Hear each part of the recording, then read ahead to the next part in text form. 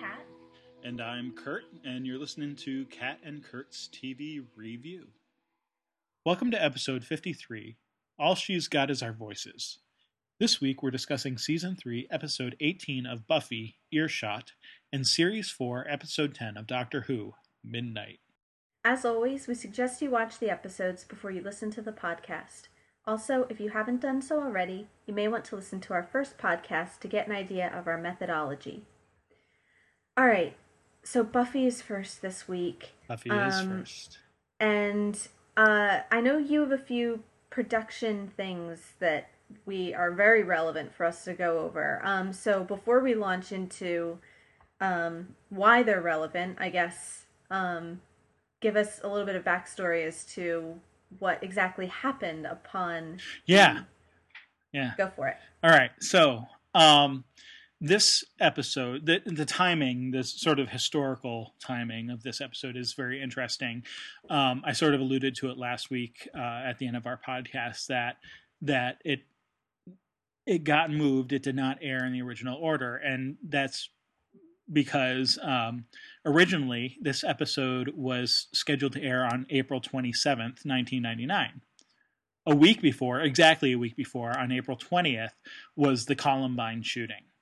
And, you know, just a horrific event there. And of course, for anyone who's seen this episode of Buffy, you know, there are actually some jokes and whatever. Jokes, I mean, sort of seriously given, if that makes any sense. You know, the whole conversation where Xander says, you know, I'm having trouble with the fact that one of us is just going to gun everyone down. And interesting there that he's assuming that it's a gun. And he makes that seems to be a pretty widespread assumption, because they make a couple references to it. There's a couple. And then Cordelia says, yeah, because that never happens in American high schools. And then Oz goes, it's bordering on trendy. Obviously very sardonic sort of jokes, but jokes nonetheless. That's the part that really shocked me, because in my brain, Columbine was like the first. And it's now that we're living in this time where they're frequent and bordering on trendy and becoming more and more part of the culture. But it's amazing to me that it was enough in the public consciousness that almost seems like it was written in response to Columbine. Right. But it wasn't. It was written before. And it was not only written, but recorded and set to air, you know. And enough in the culture that it was an idea worth doing an episode about and worth commenting on and all these things, which is, you know, just kind of shows you how maybe Columbine certainly wasn't the first, but maybe was the first to really be on such a scale that it brought it to the national sort of attention in that way. Yeah. And you're right. I mean, it definitely wasn't the first, but we do kind of go back to that as the, you know, sort of the ground zero of school shootings. I mean, that seems to be the one. And of course afterwards you had, you know, like Michael Moore, the Bowling for Columbine and that sort of thing, you know, that made sort of immortalize the event, so to speak. But there are definitely others. And so wisely, there's actually a little like 5 or 6 minute interview with Joss Whedon and Doug Petrie and Jane Espenson on the Buffy discs, talking about this. And Joss says, you know, of course we knew immediately when Columbine happened that this episode wouldn't air, that it couldn't air. And so it did end up getting replaced. I mean, there was another Buffy episode from earlier in the season. I don't actually know which one offhand. I forgot to look that up, but I don't know that matters so much. But what actually happened is this episode then got pushed out to September 21st, and it aired right before the re-airings of the season finale, which is a 2-part you know, story leading into season 4. So, you know, they kind of like re-aired, you know, so that everyone would remember where season 4 is beginning. And this was aired for the first time just before those season finale episodes were re-aired. So, you know, I guess I would say, like, totally understand why they had to do it that way. Yeah. I would just say that I really wanted to make sure we watched it in the order this time. One, because Oh, absolutely, yeah. you know, I mean, I think obviously we were far enough away from that particular event, but also, I don't know, maybe we have even become more callous, you know, because unfortunately, Oz is too on point, as he often is. You Yeah, know, it's even more true now than it was when he yeah, said it over 10 years ago. yeah. So that shows you Um, how far it's come, you know. but I think the other thing that I want to point out is in Jane Espenson's commentary, and she wrote this episode. In her commentary to the episode, she talks about the commentary was, you know, recorded a couple years after the episode was created and aired and all that. And she comments about how much positive feedback, and I think you can really see, even though at the time people would have definitely been sensitive to the airing had it aired immediately after Columbine, I think we can see that there's a very clear message here, especially in Buffy and Jonathan when they talk about, you know, this is not the way you handle things. This is not the way that people who are almost adults and almost ready to go out into the world and be on their own. This is not how you handle things, you know, through violence and killing. Even if, as Jonathan was intending, you know, even if you're only going to kill yourself, you know, you have to take responsibility and understand that. Well, and we'll talk about all sort of the lessons of it. But, you know, I guess just suffice to say that at this point, Jane Espenson, you know, talks about really the positiveness of the message and the reaction, and how she thinks that people tend to understand that when they watch this episode. It's not, you know, it's not in any way glorifying that violence is right, No. you know, or good or anything, you know. So. No, and I think too, not only does it not glorify it, but I think that even with the jokes, and even with this being, all things considered, a really funny episode, I don't think that's in any way that saying that that it treats the subject matter lightly or without due respect. Right. It is a funny episode. But I think it actually, that's not the same thing as saying that it's not a good episode, or that it doesn't have anything, you know, of that it's not treating the subject, you know, cavalierly, or, you know. So. Right. No, there's a real poignancy to the conversation that Buffy and Jonathan have, again, especially, but even in the rest of it, you know, when Willow and Oz and Xander are sort of running around, you know, trying to find their suspects. Yeah. There, you know, yes, there are some funny moments, again, with like Willow interrogating Jonathan for the second time that we've seen. You know, and that sort of thing. There are some funny moments, but still, there's definitely a sort of seriousness, a sort of intensity, you know, to that, and realizing that there's an actual real threat here. So it's complex, you know, like we've seen that Buffy can be at times. So I think you can be both funny and serious at the same time, and kind of have, you know, those. I think both of these shows, actually, that's one of their hallmarks, is that mix between humor and seriousness, you know, and that, you know, they can be they're always very funny, but that doesn't, not in a way that mocks whatever it is that's being taken seriously. Right. You know, the humor is in the witticisms and in the characters. It's not in, you know, in the way they handle sensitive issues. You know. Yeah, absolutely. So I think, like, you know, I mean, we are removed from it, and I can clearly see why it was delayed. Totally understandable. But I don't think there's anything in the episode which is particularly offensive as such, you know. Right. In certain situations, sure, but I don't think that means that the episode isn't handled well. So I think it kind of stands up, you know. With a little bit of remove when it's not right in the middle of the crisis, it actually functions pretty well, I think. Yeah, as a social commentary, definitely. Yeah. So all that said, just sort of, so that's sort of the broadcast portion of the production notes. I mentioned that Jane Espenson wrote this. Interesting. She mentions that the original idea she had was just somehow one of the Scoobies is able to hear and like uses it to cheat on tests, the thoughts of other people. And obviously we see sort of the kernel of that in the classroom scene, but she's like, yeah, but it became so much more than that, clearly. So that, and she said it was also the last idea that she had to pitch, like for this, whatever set of episodes they were writing at the time. She had like all these ideas, and this was kind of like the last one. She's like, I don't know, someone hears something on it, and here's other people's thinking and uses it to cheat on a test, and they're like, oh, actually, let's run with that. Yeah, we'll take that and go. And she's like, really? That's the one you pick of however many other episodes that I just pitched. But right. But it worked. It worked. This is actually probably it works really well. Probably one of my favorite episodes.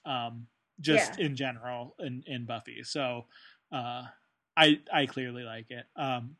The structuring of it, we'll talk about like sort of the suspects, whatever. She refers specifically to wanting to have written it as a whodunit, refers to Agatha Christie, and also, sort of the idea of wanting to bring in either new or not well-known characters like Jonathan, like Percy.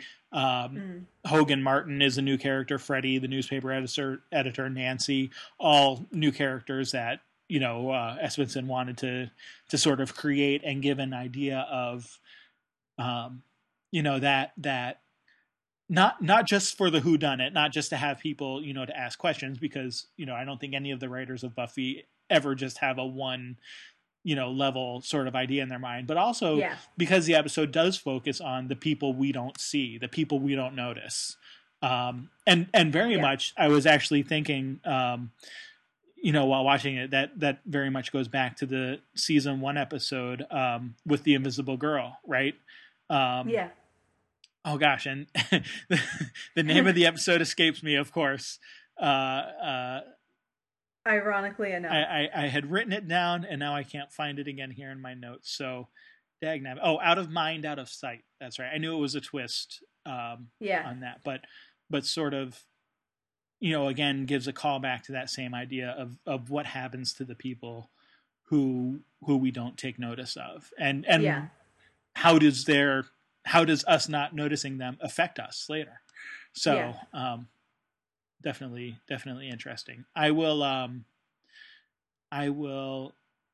leave off then of the production notes. I think I had one or two other things, but actually, I do want to mention this. As part of the writing of it, I thought it was interesting to note, because we've heard a little bit about the Ascension, and you've had some questions about what is the Ascension. We've got a couple minor hints at this point, but not really much. Mm-hmm.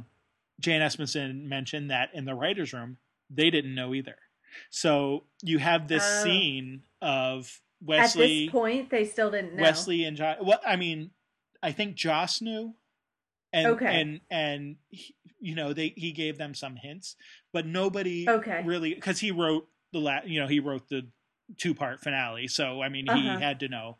But at this point in the writing of the season, as far as the writers themselves go, they didn't know what it was. So that whole scene at the beginning with Giles sort of, going around, and then Wesley coming in saying, well, it's definitely not the Demon Azeroth, and everyone just kind of gets up like, you don't know anything. That was there was a whole like meta element to that. That's sort of the writers. And Giles is, well, it could be, I don't know. I love how he just admits defeat in that moment. Yeah. Like, I'm not even going to pretend that I have any idea. But then also when Wesley comes in and starts saying the same exact he was just saying, then he sort of scoffs, going over the exact same stuff. Yeah. So I just thought that was an interesting meta element. Well, and what took up the rest of the minute, like our total combined knowledge, equals 30 seconds. And he just accepts that. Yeah, touche. Yeah. Touche. Yes.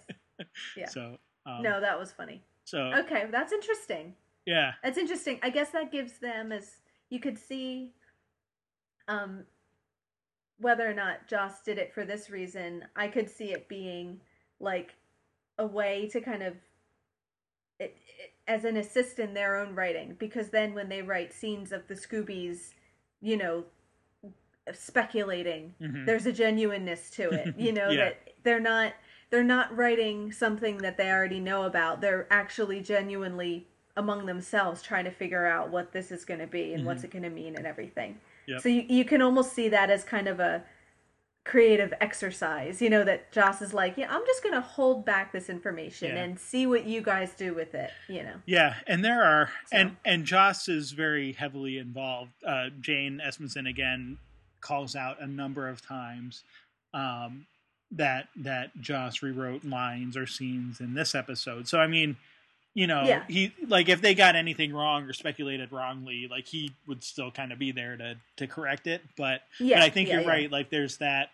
What is this ascension thing? We just really don't know. So we're just gonna and when you hear the up. frustration, you know, of Giles and of the rest is there's an authenticity to it, right? You know, right. Interesting. Yeah. So good. So I didn't mean to spend that long talking about sort of production notes, but anyway, for what it is, all very interesting. But we should probably talk about Jonathan a bit. Well, we're going to talk about kind of what we are calling the suspect, since this is kind of a whodunit, or who gonna do it, I guess. Yeah. I guess whodunit is not quite right. Yeah. So, you know, the biggest red herring, to use a Agatha Christie term, being Jonathan.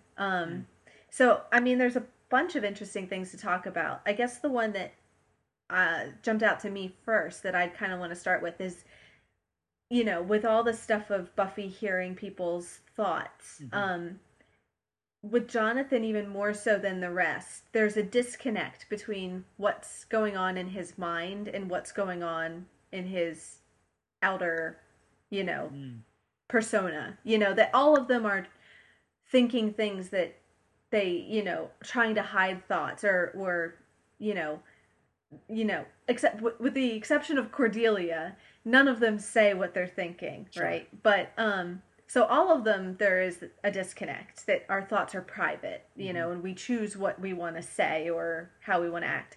But Jonathan seems the most sort of repressed, I guess, that, you know, on the inside, he's one of the more, Buffy's bombarded by kind of depressing thoughts, but he's definitely towards the more desperate side of that scale. You know, he's thinking about how he hates school, nobody notices him, he gets, you know, excited if Buffy even looks at or touches him, all these things. Yeah.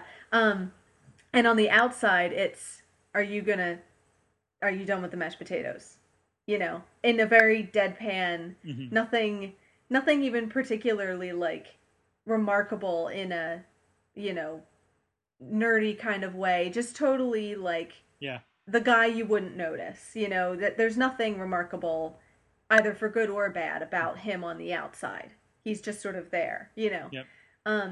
And same thing when Willow's talking to him, you know, we don't get his internal thoughts there, but again, he's giving her nothing, you know, he's kind of a wall, I guess, you know, in her interrogation.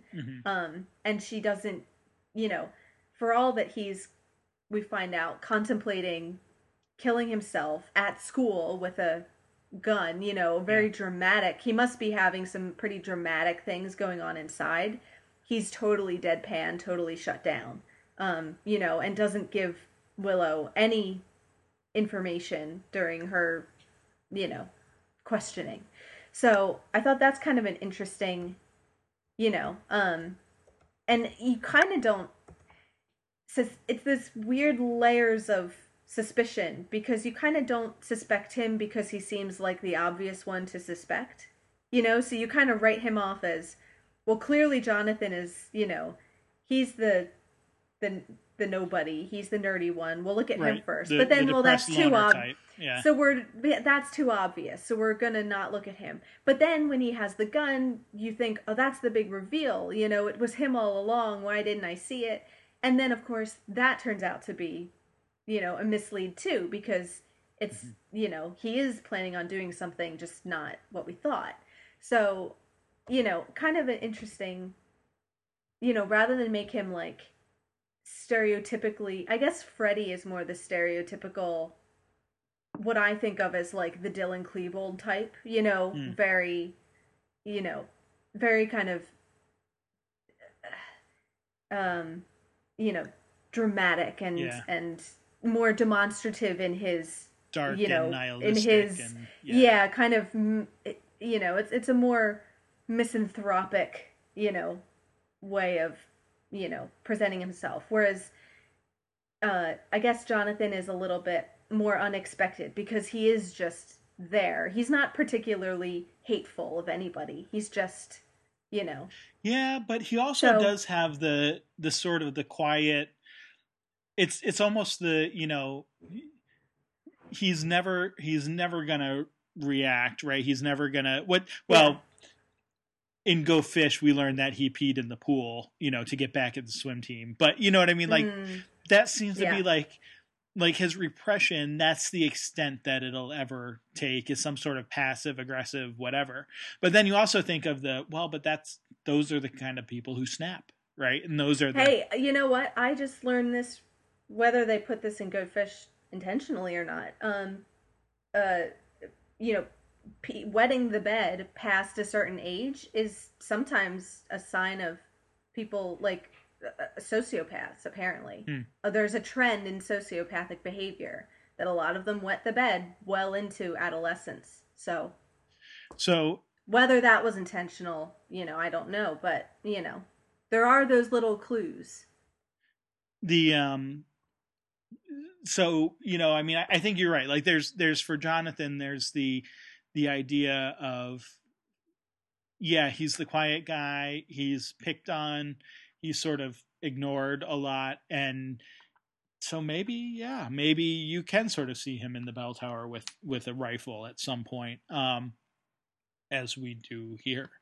um Yeah. so so you get, and of course the way they sort of structure that. So by the way, the bell tower actually had to be built onto that school.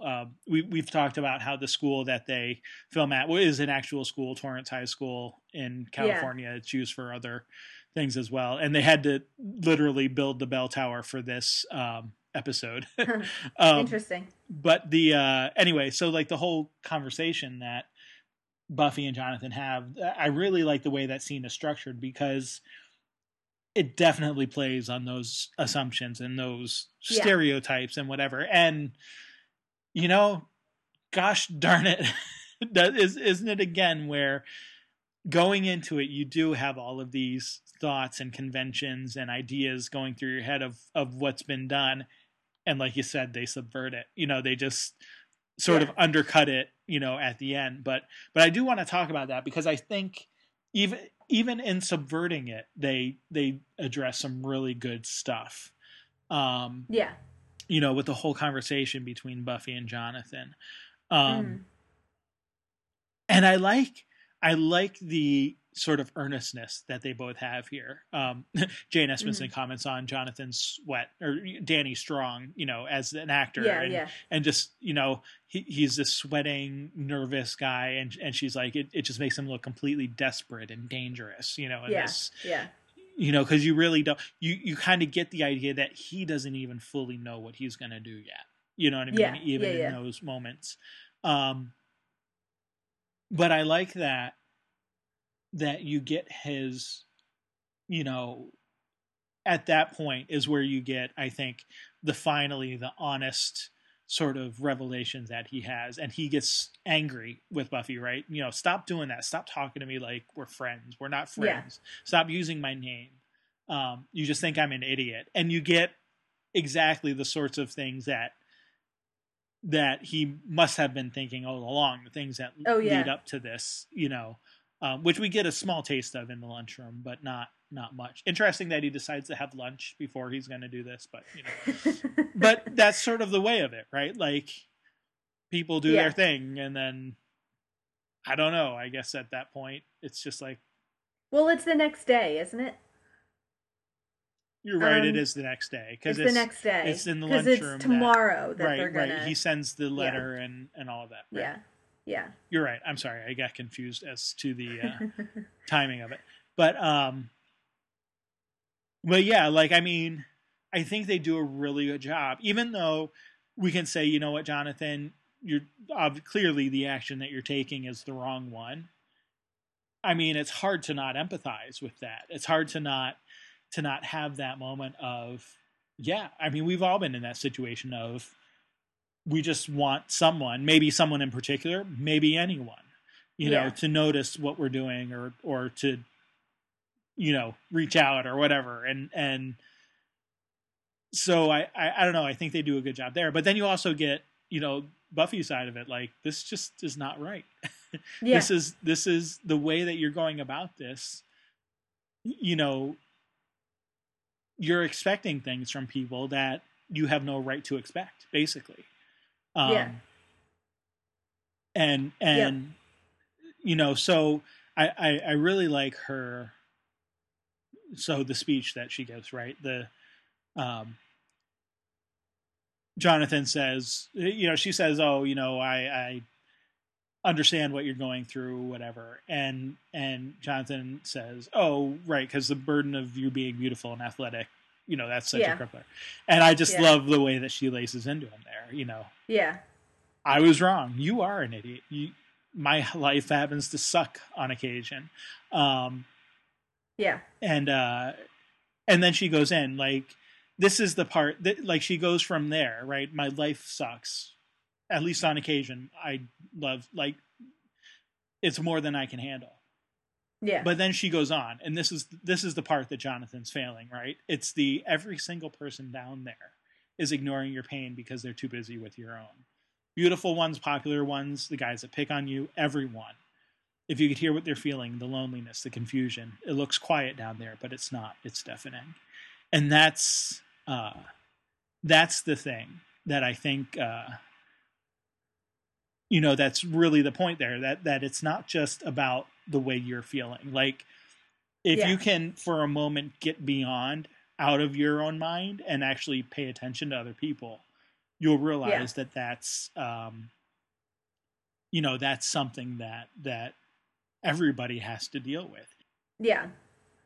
Well, and that's where too Jonathan is, you know, different in the action that he's going to take, but you know, isn't so different from anybody else because the same kind of disconnect that there was between his thought and his appearance, there is down with the rest of the school as well. You know, they're all, you know, the way Buffy says, it looks quiet down there, but it's not. It's deafening. And the way they're all just walking to class and doing their thing, and it seems normal, but she knows that on the inside, each of them individually is freaking out about, you know, Something. whatever, you know, Yeah. home, relationships, tests, school, you know, all these different things.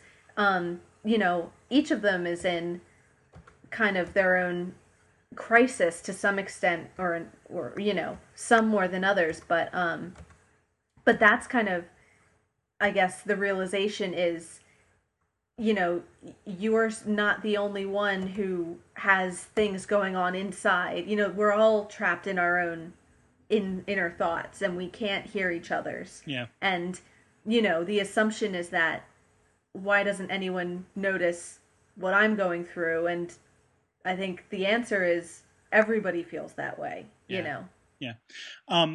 The other thing I wanted to sort of point out is how much this back and forth actually mirrors the conversation that Buffy and Cordy have back in season 1 from that episode I mentioned a moment ago, Out of Oh Mind, Out yeah, of Sight. yeah. And Cordy's response to Buffy was, Yeah. "Hey, you think I'm lonely because I'm so cute and popular? I can be surrounded by people and be completely alone. It's not like any of them really know me. Yeah. They don't even, I don't even know if they like me half the time, you know." And it's just like, and we did talk about it a little bit at the time, but it's interesting now that we're saying, oh, you know, Cordy seems to be the one who's most sort of in tune with her thoughts and what comes out of her head, you know, out of her Mm. mouth. But you know, the thoughts are still there about, Yeah. you know, do people even really know who I am or pay attention to me? Well, actually, no. It's true. Yeah. You know, it's true on multiple levels. Um, Yeah. anyway, so you know, I like that whole scene, the way that plays out, and I especially like that Buffy gives Jonathan sort of a bit of his own, well, a bit of dignity. I almost said sort of gives him a bit of dignity back. I'm not sure that he ever had any. You know what I mean? And Right. I sort of say it that affords him dignity that he didn't previously have. Yeah, I sort of say that humorously, but I don't know. I'd have to think about that a little bit more. I don't know. Whatever it is, she gives him some dignity, whether it's back or whether it's, you know, the first that he's had the opportunity to get. You know, by acknowledging, I could have taken that by now. Yeah. But I'd rather do it this way. And of course, the way being that he chooses not to do it, that it's right and proper for him. It's perfectly, well, I mean, maybe not perfectly fine, but it's, you know, Xander sort of makes the idle joke of, you know, who hasn't idly thought about, you know, gunning everyone down from time to time. And then he's like, well, I said idly. Jonathan's a little more than idly thinking about it at this point. Yeah. But the fact of the matter is, he decides not to. And yes, it's because Buffy intervened, and yes, it's, you know, a lot of the result of her doing. But she gives him that dignity of being the one to choose, of empowering him, really, to be able to say, okay, you know what, I was wrong, and this is something that I'm choosing not to do. So. Yeah. Anyway, I like that aspect. That shows that she really, and that even goes back to, I think, what she says to Faith about Alan Finch, of, you know, who will mourn the losers who are gone or whatever. And Buffy says, I will. And this is her kind of doing that, but of course he's not gone yet, right? It's her showing her empathy, her heart, to bring in your well, and she's doing even better than that. She's actively helping before there's even someone to mourn. You know, she's gone past. Not that mourning isn't good in and of itself, but better to prevent the mourning in the first place. Yeah. You know. Yeah. So, yeah, no, definitely. Good. Anything else with Jonathan? Well, just, you know, and then the revelation of how horrified he is that anyone could think that he would hurt someone else. Yeah. And that's when we know, like, wait a minute, oh, there's still more to go here. There's more to go. Yeah. But yeah, we should probably spend some time on the other suspects or students or whatever we call them. Yeah. So I guess, well, you know, as much as Jonathan might normally seem like suspect number one, I think in this particular episode, they very cleverly give you even more suspect, you know, with Freddy, who, you know, did remind me of, you know, the kinds of, you know, kids you see doing this kind of stuff on the news, in that he's not just isolated and unnoticed, which Jonathan also is, but he's actively angry and, you know, sort of misanthropic towards his fellow students. Right, and when he is noticed, it's sort of with despising, with disdain, or, and disdain, that these are just the mindless sheep, that he clearly values his own opinion against the you know, brainless, you know, people who are just fighting for scraps from the teachers' tables, and it's so pathetic, and all these things. And he writes, you know, editorials and writes down, you know, really juicy metaphors that he wants to use for them, and, you know, is kind of the stereotype of breadcrumbs. This kind of deep. Breadcrumbs. That's or crusts deep. Or whatever. Yeah. And I really liked all of his articles, which are on the wall. My favorite was "Apathy rises, no one cares." Yeah. Like, which kind of sums up the episode, doesn't it? So, you know, I don't have a whole lot to say about that, other than that Jonathan would have been number one on my list, except that, you know, they introduced this character, and he does seem like the kind of guy to just as you say, snap and, take Mm-hmm. it all out on everybody. Yeah. And again, they subvert it. Yeah, he's kind of, you know, not, doesn't have a great opinion of anyone in the school or humanity. Yeah, he's kind of a jerk, but his, the thing which he is hiding from, and ashamed of is writing a nasty review of Oz's band. Right, It doesn't actually come out as violent behavior. So again, kind of cautioning you against, That scapegoating stereotypical, and yeah. Right. Well, but then there's also some credence to it because he's running away. Like he's actively hiding. Oh, he's sure. actively Yeah, running yeah. away. So you're like, well, he clearly knows he did That something they're wrong looking or for thinks, him. Yeah, he's yeah, feeling guilty about something and thinks yeah, that people are coming to stop him or to get him or whatever. yeah. So yeah, I mean, Yeah, no, it's there's not definitely completely. reason. It's not. It is a reasonable assumption. Um, but yeah, I mean, in the end, he turns out to be harmless. And I mean, we can't not mention the review that he gives of Oz's band, and they're playing like their fingers are sausages. Yeah. And And Oz is, it's fair. yeah, I love that we continue to get these like little references to Oz and his lack of ability, or at least perceived Yeah. lack of ability to actually play guitar, even though he's in a band. He's Yeah. always just sort of commenting, like Yeah, is it hard to play guitar? Not the way I not the play way it. I play it, or some bands do like 6 or 7 chords. Yeah. So yeah, Yeah. it's but they're just the fruity jazz bands apparently.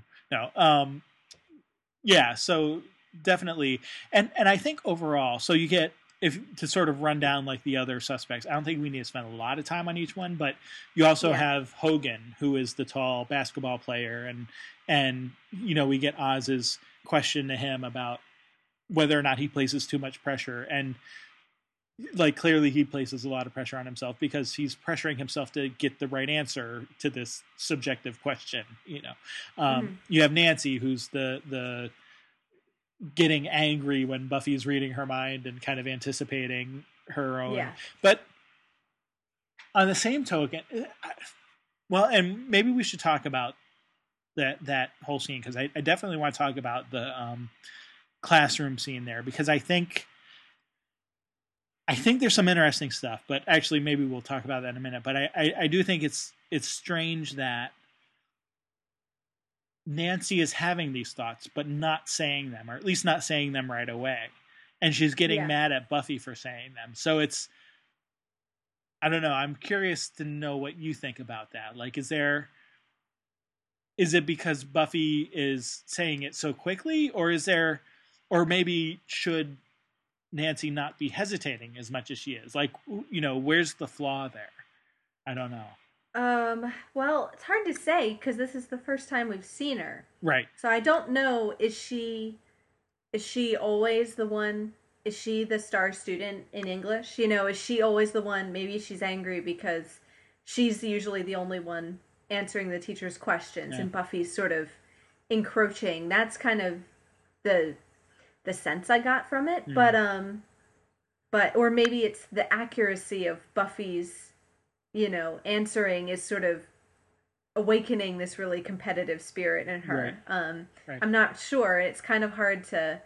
Yeah, and it's kind of hard to say, but those are just sort of the things that I was thinking about, at least with these watchings, was like, is there a sense in which maybe she's sort of shortchanging herself because she's trying to have like these thoughts, but maybe she should just be saying what she's thinking, like Cordelia does. Like maybe she shouldn't be hesitating. Right.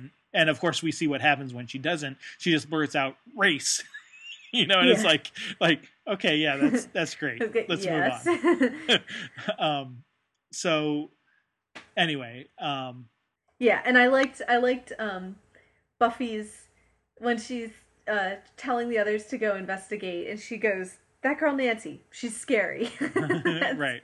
That's all she has for Nancy, is just she's Right. scary. Make sure you look into her. We have Mr. Beach, the teacher who doesn't like his students. Yeah. Oh, that was hilarious. Students, if we could just get rid of all the students. Right, Like, right, yes, in the school, yes. right. That makes sense. That would really improve the school.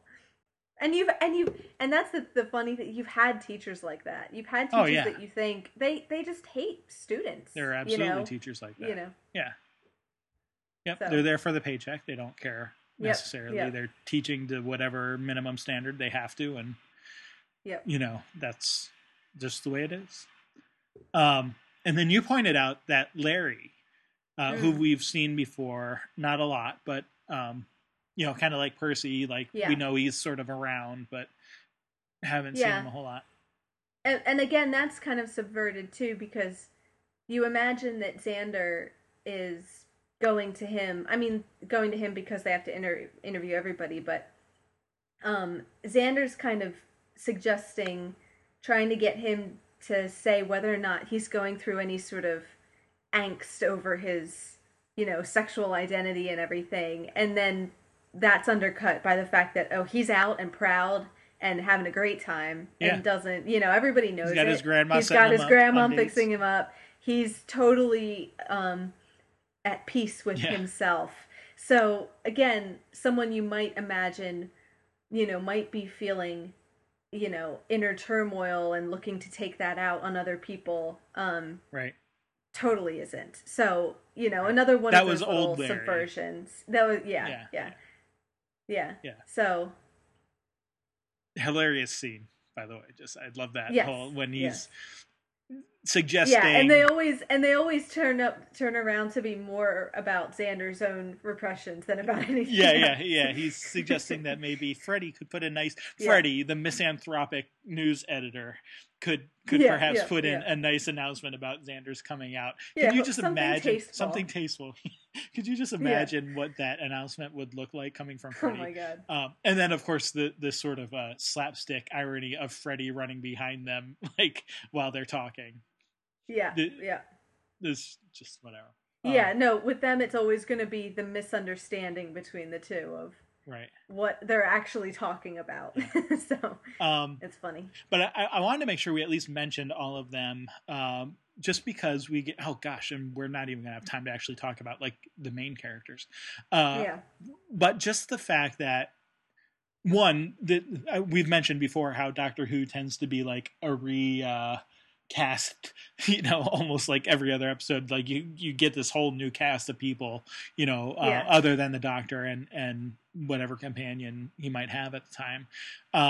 So this is, we're introducing as many new people as there are, or reintroducing people we've only seen minimally before, as many of them as there are Scoobies. So, you know, you've got this huge cast of people, definitely to give it that idea of, you know, there are still a lot of people who are just kind of out there on the fringes that we don't see, we don't touch, we don't talk to, we don't have any idea of what they're doing, and that these are the people that ostensibly Buffy is helping by, you know, being a Slayer and taking care of the evil, but she doesn't really know them.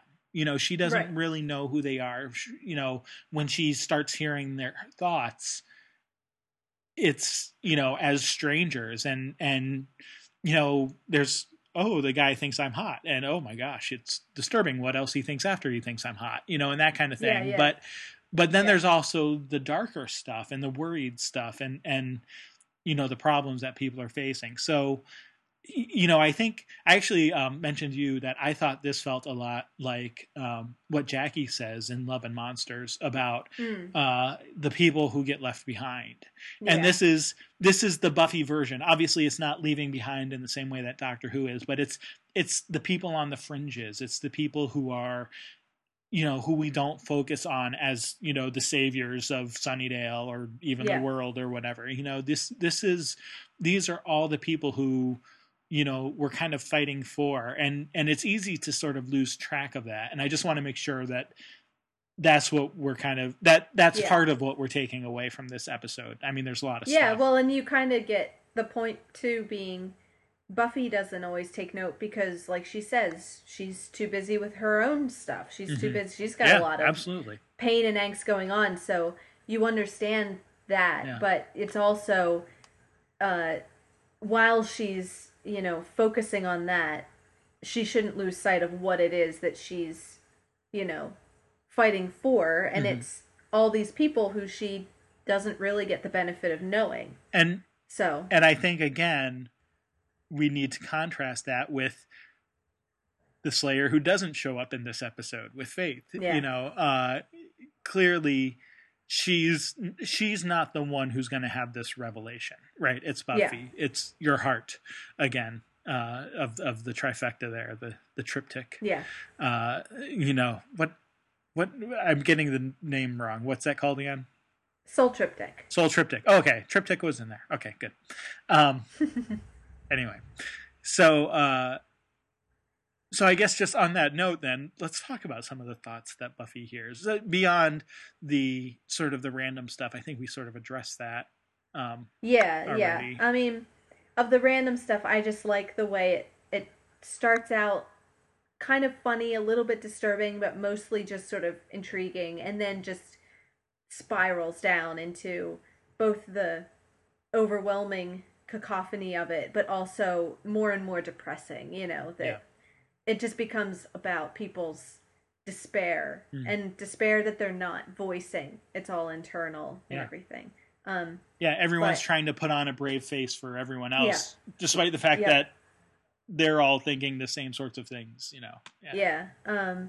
But of the more particular characters, so I guess we'll just sort of go down the list here. So let's start with Willow. Mm. Um, and not hugely surprising. Most of Willow's thoughts are about her sort of self doubt, I guess. Yeah. You know, speculating whether or not Buffy will need her with this newfound power. What is Buffy gonna, learn? Is Buffy gonna become more insightful than her? Is she gonna know Oz better than Willow knows him? All these sorts of things. So, Yeah. and I like Buffy's saying, "Don't think that." I can't help it. Like it's my thoughts. Like Right. Yeah. How they're do gonna you happen not whether think I want something? them to or not. Yeah, yeah, And as Wesley shows later, well, I mean, same scene, I guess, but you can't really repress. Like the more you try not no. to think about something, the more you're going to think about The it. more you think about it, Yeah. yeah, Not thinking about a bear is thinking about a bear. Whatever. yeah, Um, yeah. And now you're thinking about bears. Yeah, yeah. Exactly. I just made all our podcast listeners think about bears. But what kind? Black bear, brown bear, polar bear, koala. Anyway, so wow, that was a weird tangent. Yeah. The other thing that I would point out too is again going back to the English class, when Buffy sort yeah. of hears the Frank thoughts that Willow has, right? And Yeah, yeah. oh, Buffy did the reading, like Buffy understood the reading. yeah, Buffy understood the reading, and it's kind of like, Yeah, but that's fair because we've seen yeah, Buffy not really be the best student, per se, even though she yeah, apparently tests well. yeah, There's still the idea that she's not academically, she doesn't have quite the same prowess that Willow has. So yeah, it is sort of the disturbing. What do your friends really think about you? That can be yeah, that can be yeah. that can be a little disturbing, I guess. Well, and it doesn't, I think, surprise that for someone, you know, that Willow has insecurities, but often that does go with this kind of overachieving, that Mm-hmm. she, that her thoughts are either, it's not cruel that she thinks that about Buffy, because, like you say, maybe there's truth behind it, but it is kind of, Willow's thoughts seem to be a mix of comparing her. It all seems to be comparing herself to Buffy. It's either oh, Buffy did the reading and Buffy understood it, and that's surprising, and then that coupled with, well, does she need me? What's she gonna know that I don't know?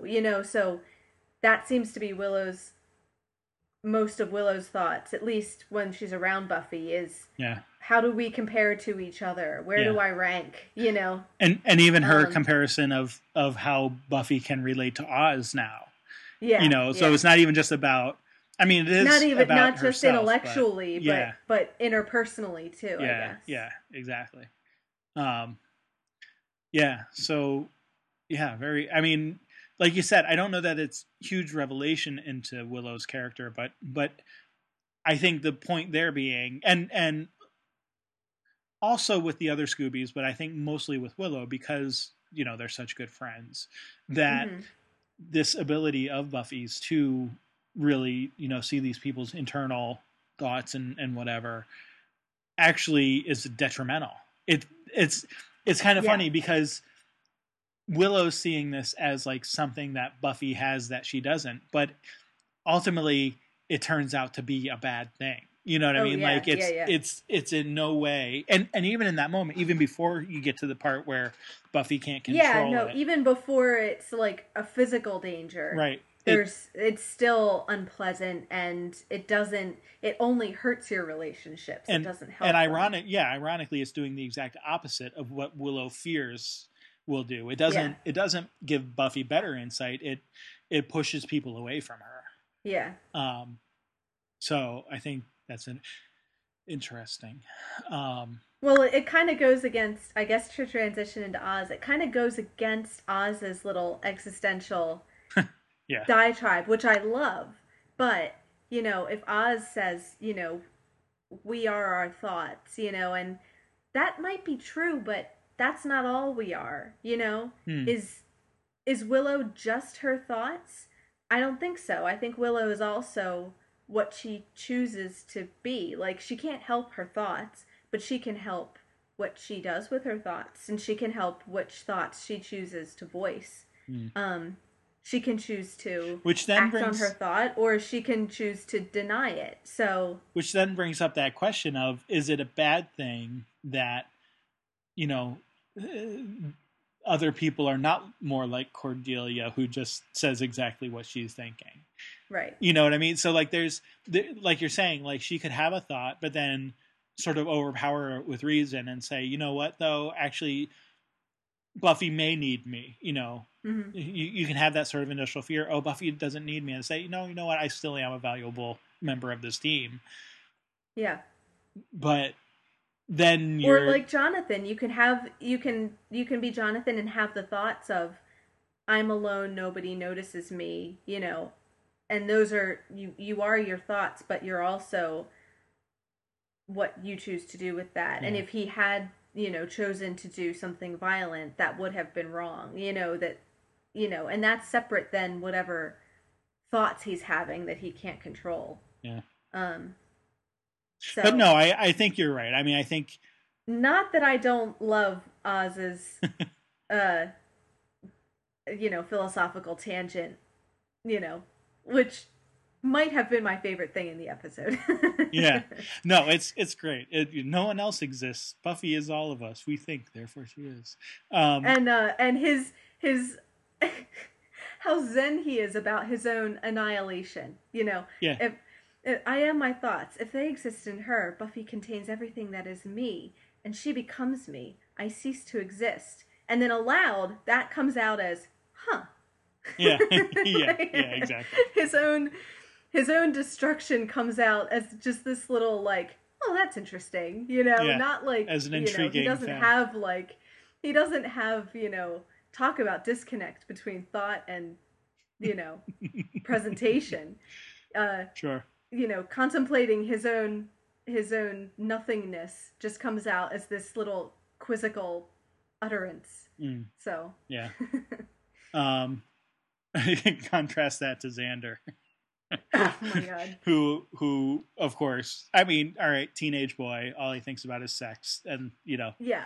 Well, and here we're back to whatever you least want to be thinking is what you're going to be thinking, which is my favorite part about it is the bit at the end where he asks Buffy, "Can you hear anything?" and she says no, and he says, just when I wasn't thinking about sex. And you go, but by saying that, you're thinking about sex. Yeah, clearly. Like, clearly. that clearly proves that what you're thinking about. Like, so even, this is like back to the bear. Even by not thinking about it, you're thinking about it. You know? Man, I forgot about the bear. Why did you bring that up again? No. Anyway, yeah, no, I think that's spot on. And so it's either sex or Cordelia. He's still very clearly not over or Cordelia. Sex and Cordelia. Well, okay, fair enough. Cordelia not paying attention to him and showing her affections towards Wesley, and vice versa. The attention's back at her. Yeah. So, okay, Cordy, we talked about... Well, hold on. Wait. Real quick. 2 things for Xander, which are non-thought related. Okay. One, as the body, he of course gets distracted in his search to go get Jell-O. And yes. Secondly, you know, again with that idea of him and instinct, you know, I love foreshadowing. That he's the one who has the instinct that it's the lunch lady putting rat poison in the food, and you just totally take it as a Xander quip. Nobody gives it a second thought, you know. Yep. But that's a case where his instinct is spot on, you know, and if they'd only thought to pursue it, you know. So nice little Xander moments there, I thought. Yeah, absolutely.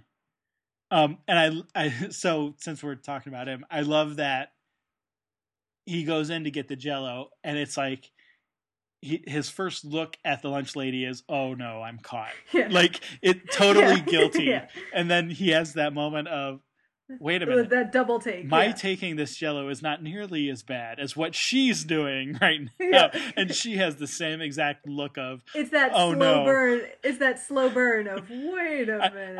I love the way when the first shot on her, sort of the pulled back shot, she's holding the rat poison up, and you just see the flick of her eyes, look over, and then look back at him.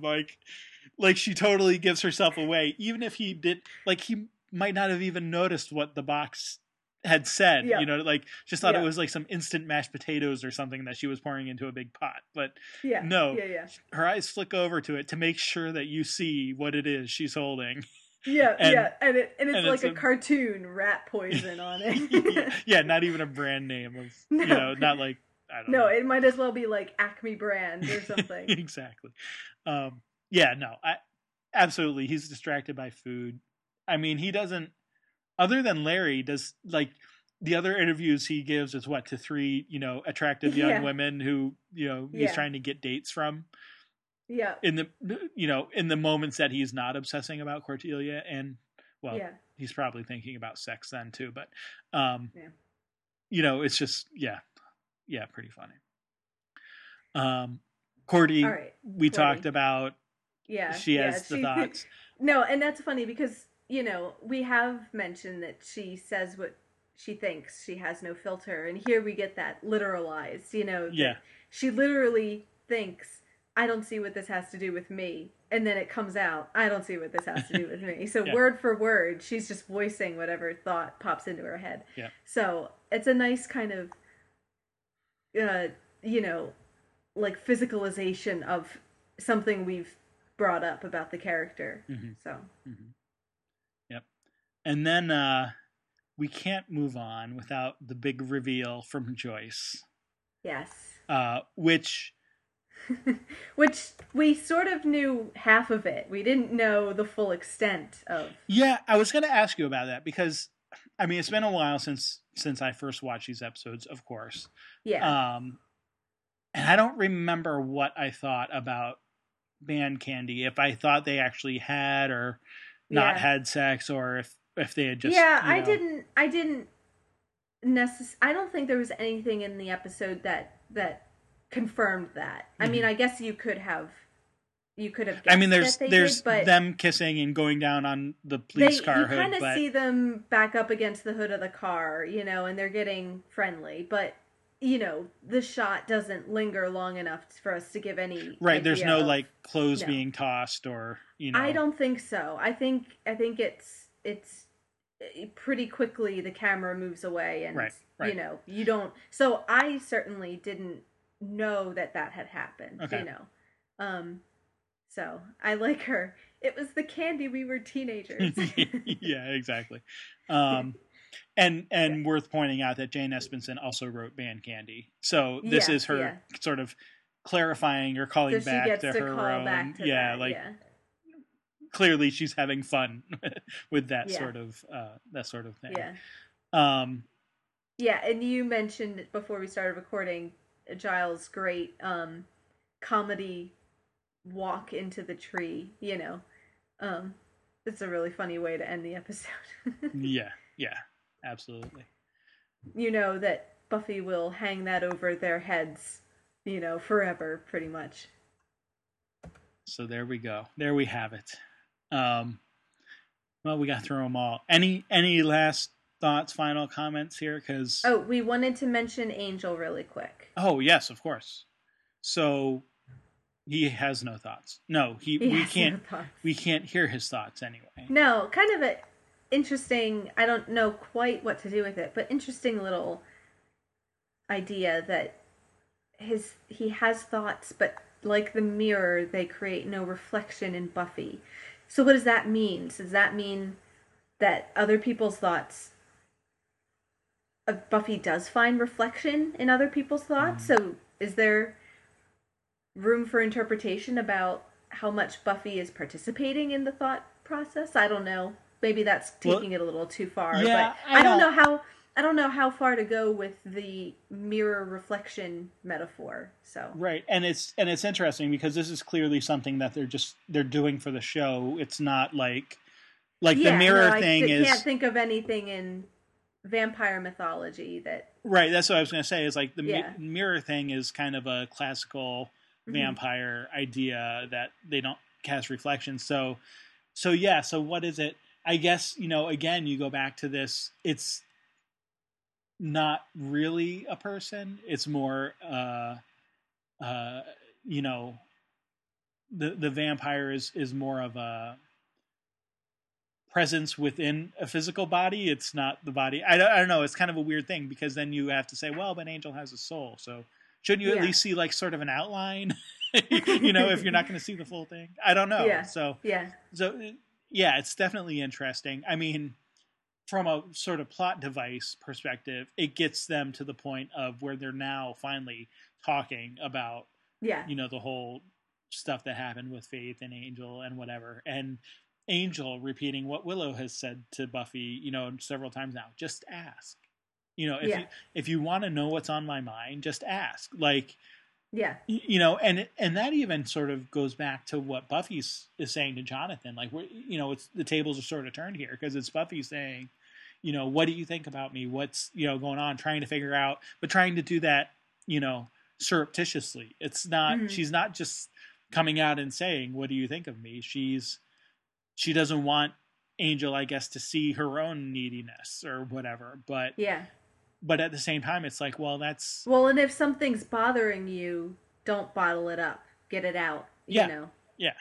So, very interesting sort of, I was going to say flip, but it happens before the Jonathan stuff. So, yeah. I guess the other way is where it flips. But, whatever.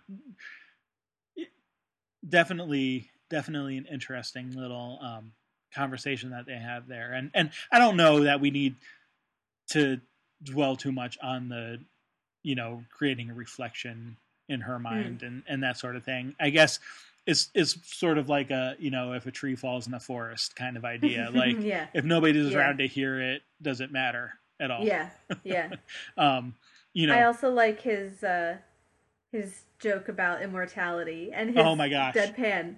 His deadpan. That I'm a funny guy. That is one of the most hilarious things that Angel does. Just his deadpan in general. It's when he's not trying to be funny that he's the funniest. Or I guess when he's most effectively funny when he's playing it totally serious. Yeah. Yeah, no, I mean, I feel like the Angel character in that moment is actually trying to be funny and doing that deadpan on purpose. Yeah, and I don't mean like it's not intended to be funny because obviously it's a joke, but the delivery of it benefits from the it totally is sold on the Yeah, deadpanness of, his usual, sort of yeah, moroseness and taciturnity and whatever. yeah, yeah. Um, yeah, no, that Yeah, and a little bit of self-parody too, because he's aware right. that he's not exactly known as a funny character. Yeah. So to assert that he is a funny character is inherently funny. Mhm. And Um, to assert it with such seriousness. So, the other thing I just want to sort of point out about Angel is that he goes out, to fight this other second demon and get the heart and do yeah, whatever. yeah, yeah. Um, I didn't really pick up on this, but Jane Espenson points out that nobody asks Angel to do this. Like he just sort of goes out and does it on his own. Hmm. And I think there's like within the story itself, I think the assumption is an easy one to make because you get right before that, you get Giles and Wesley saying, "Oh, we need this second heart," and whatever. Yeah. So the assumption And is that's that somewhere totally the in assumption. Giles is like, who's gonna get this? And then you cut to Angel doing it. So totally right, the assumption I made was that they called Angel and said, go get this demon. And right, but I think sort of what Jane Espenson is getting at is that you have these two watchers sort of talking about it, and then you have Angel going out and doing it, and yeah, and and you get one of the very few scenes that we've seen of Angel fighting on his own. Buffy's not there. Buffy's not going to come. He has to get this to save her. yeah, Um, I don't. I can't think of a specific example where we've seen that even before. Maybe it's happened, but it's eh, not coming to me. Um, and I just want to point that out because we've seen, we saw in Bad Girls, Angel doing the sort of the investigative thing. mm-hmm. Or was it in Consequences maybe where he we sort of saw Yeah, him lingering, following the police investigation and that sort of thing. So there's definitely, you're starting to see the sort of the movement of him, you know, doing stuff on his own, and of course yeah. we've mentioned that he gets a spinoff. So I think Taking the I lead a think little that bit that's more. at this point I think they knew Angel was getting his own spinoff, his own show. Yeah, So I think that's what we're seeing here is some of that, sort of building up, kind of giving him his own stuff away from Buffy, even though it's related to Buffy. It's still kind of on his own initiative and all of yeah, that sort of stuff. So yeah, just wanted to yeah. make sure we pointed that out. Um, Yes. but I No, that is a good point. as many times as I've seen it, I've made that same exact assumption, and it wasn't until I listened to this commentary Yeah, this time that it that it prompted me to sort of rethink that idea. So yeah. anyway, all right, good stuff, and we went over time, We but did. it's not the first time. Won't be the last. This conversation about midnight will be really short, though, right? So Oh yeah, I don't really have anything to say about it. I think you said to me like you took more notes on this than like any other episode we've done so far. No, maybe not. But What? I was just saying, never mind. I don't need to repeat it. Anyway, so production notes. I think you have some. I do, but I don't have my notes in front of me. Okay. I'm gonna try to be quick. This is Uh, an award-winning podcast we're having right here now. yeah, it sure is. Speaking of awards, so Nice segue. nice segue. So, this is a Davies episode. He wrote this really, really quickly, Okay. because they had another script which they were going to do, and he wasn't quite happy with it. It wasn't anything wrong with the script per se, but he just felt like the way, I think it was too similar to another episode. He wasn't happy with the overall, Mm. arc of how it would work into the series. So basically, he said, if I can write this basically over a weekend, we're going to do it. And if not, then we have this other script as a backup. So he pretty much knocked out what most people agree is one of the highlights of his tenure, you know, in literally like a couple of days. So good for him. Maybe he's somebody who works best under pressure, you know. I can definitely relate to that a bit. You know, just in terms of production, I just want to highlight some of the sort of weird little quirks of this episode. Obviously it's companion light, so that's interesting. We haven't had that before. It's done mostly on one set, and it's mostly in one scene.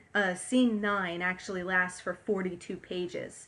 And I think there are only, you know, maybe a dozen or so scenes, whereas normally there are dozens of scenes in a Doctor Who episode. So it's has a lot of what I think of in drama as unity of place and time and all those sort of classical things. Sure. So it's very theatrical. You know, you could imagine this being done on stage, you know, because it wouldn't really take much to do it on stage. There's not a lot of effects. There's not a lot of cutting. There's not a lot of sets.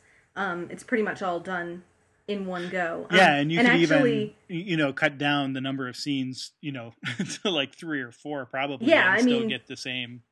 Basically, I mean, you wouldn't really have to do much to adapt it for the stage. No. And actually, I was Googling something about it and actually saw some YouTube videos of people who have done stage productions of this episode. Yeah. So it can and has been done, which is, I think, interesting because so much of the show is a lot about monsters and running around and effects and spaceships and all these things. And this is just very simple in its you know, the outline of the episode. And then a couple reception notes. This is where I was going to lead into with awards. So it did win awards for screenwriting, sound, and editing at the BAFTA Cymru Awards, which is the Welsh BAFTA Awards. And Davies also had a Best Writer nomination at the main, you know, BAFTA TV Awards that year too. Tennant got a nomination for Constellation Award. It's number 43 on the Mighty 200 poll, which I think is mighty low. I'm interested to see when they're doing another repeat of that poll, since there's a lot more episodes now. Okay. And I don't know when it's supposed to come out, hopefully soon. And I'll be interested to see if this moves in the poll. Sure. Because I think, you know, its reputation maybe has grown over the last couple of years, or it deserves to grow. But there was another poll which came out before the anniversary. A website called Whovian.net did a top 25 of all, however many, 800 episodes or whatever, or, you know, if you add them all together. And it was actually number 6, you know. So maybe that shows you now, after a couple of years, how its reputation has, you know, grown a little bit. And it's definitely counted among the scariest, and personally, it gets my vote. Sure. You know, this is the one that freaks me even more than the Weeping Angels. This is the one that really, you know, freaks me out late at night. So, that would be my production notes. So, where shall we start? Well, so you mentioned that it's companion light. So I guess let's start with just Donna and acknowledge that she does appear in the episode, if not a lot. Interesting that she decides that she just wants to sort of stay and like sunbathe or whatever, you know, she's doing. And she, I don't know, I guess it's interesting because, you know, we have seen, you know, Donna doesn't seem to be quite the same hop in the TARDIS and let's go as Rose and Martha was. I mean, clearly she's going in the TARDIS and enjoys going to different places and stuff, but she's not the sort of the thrill seeker, you know, the adventure seeker so much as I'm cool with staying at the resort and hanging out, you know, in the pampered, whatever. Yeah. Yeah. Well, and we've also mentioned how she's had kind of a rough go of it. I mean, she's clearly enjoyed herself. She clearly wants to keep doing this, as she's said a couple times, but it's not like she's been on a joyride. She's actually been through a lot of trauma too. So you kind of imagine that, and especially after last week, where you'll remember that their original plan was to go to the beach, and she was disappointed that they went to the library instead. So right. You kind of imagine that this is a little bit of a delayed reward for her. Like, we've been talking about doing something relaxing, and now we're finally going to do it, So yeah. Maybe this is not to say that she doesn't enjoy doing the other kinds of things, but I think you're right that, she doesn't need constant thrills and adventure. She actually does want to, take a break occasionally and relax. So instead of going to the beach, it seems they've gone to this, or maybe they went to the beach too, but they're at this, futuristic space spa instead. Right. The other thing I want to mention, and her idea of fun doesn't seem to be spending 4 hours in a enclosed truck to go see some sapphire waterfall thing. No, that's not what she came here for. She came here to be pampered and to lay and, just have drinks, relax and at just the poolside, and yeah, exactly. Which I have to say is I'm okay with that. Like, too. Like, that's not. I don't criticize her for that at all. No, and it's that practicalness of her, that it may be an alien spa, but it's just a spa. There's something kind of ordinary about it, which you could see is kind of appealing. Mm-hmm. But so the other thing I want to bring up before we get to the rest of the episode with her is, her kind of, what a relief it is to see her at the end, and I think we can kind of talk about her obliquely, because I think a lot of this episode is dealing with what happens when the Doctor doesn't have access to the things that make him the Doctor, and one of them is a companion. So the lack of Donna is very necessary for the episode, and so I think just the all the associations of friendship and comfort that come with her at the end. And, voices are so important in this episode, and she doesn't say anything. She just, quietly, gives him a hug. That's, she doesn't, even for Donna, who's very talkative, she's just sort of quietly supportive, I guess.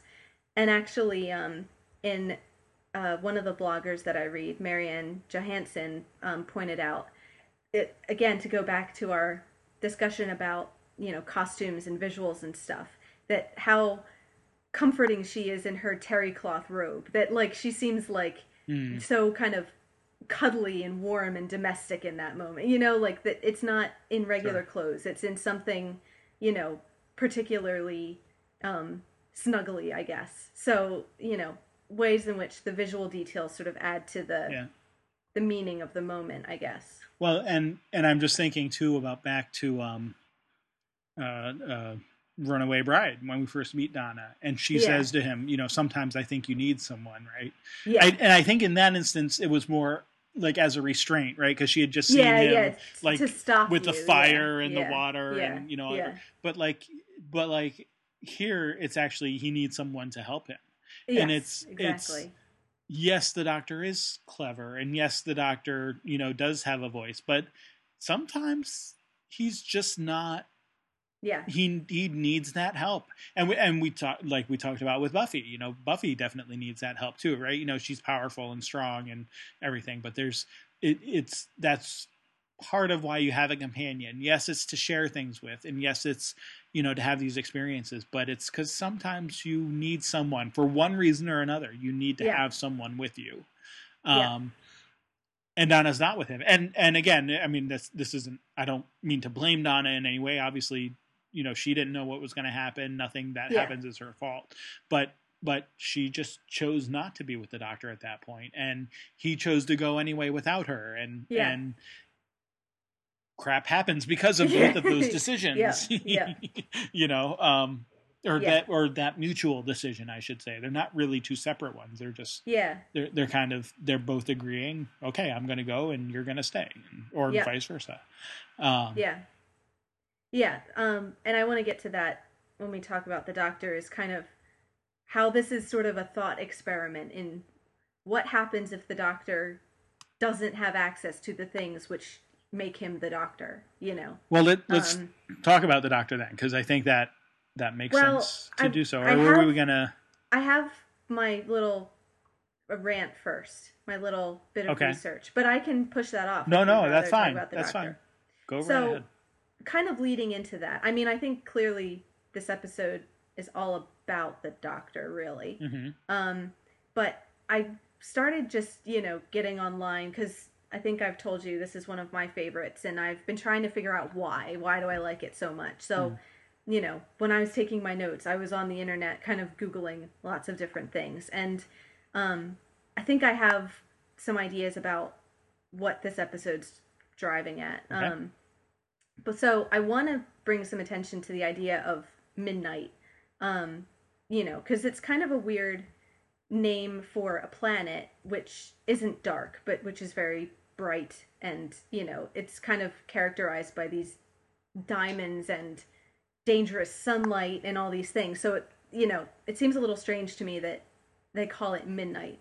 So what is midnight getting at? Both as the title of the planet and as the title of the episode.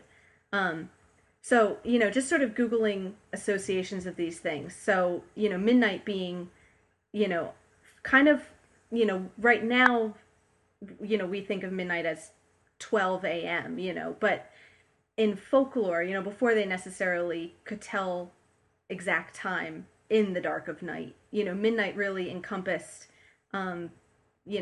all of night, kind of when, the time between sunset and sunrise, I guess, or at least the darkest time of night, and all these associations with still of the night. But in addition to being, the darkest part of the night, it's also this point of transition and transformation. So it's between one day and the next. So it, that's kind of interesting too. So the Oxford Dictionary of English Folklore kind of talks about what midnight signified, in folk tales and, stories and things.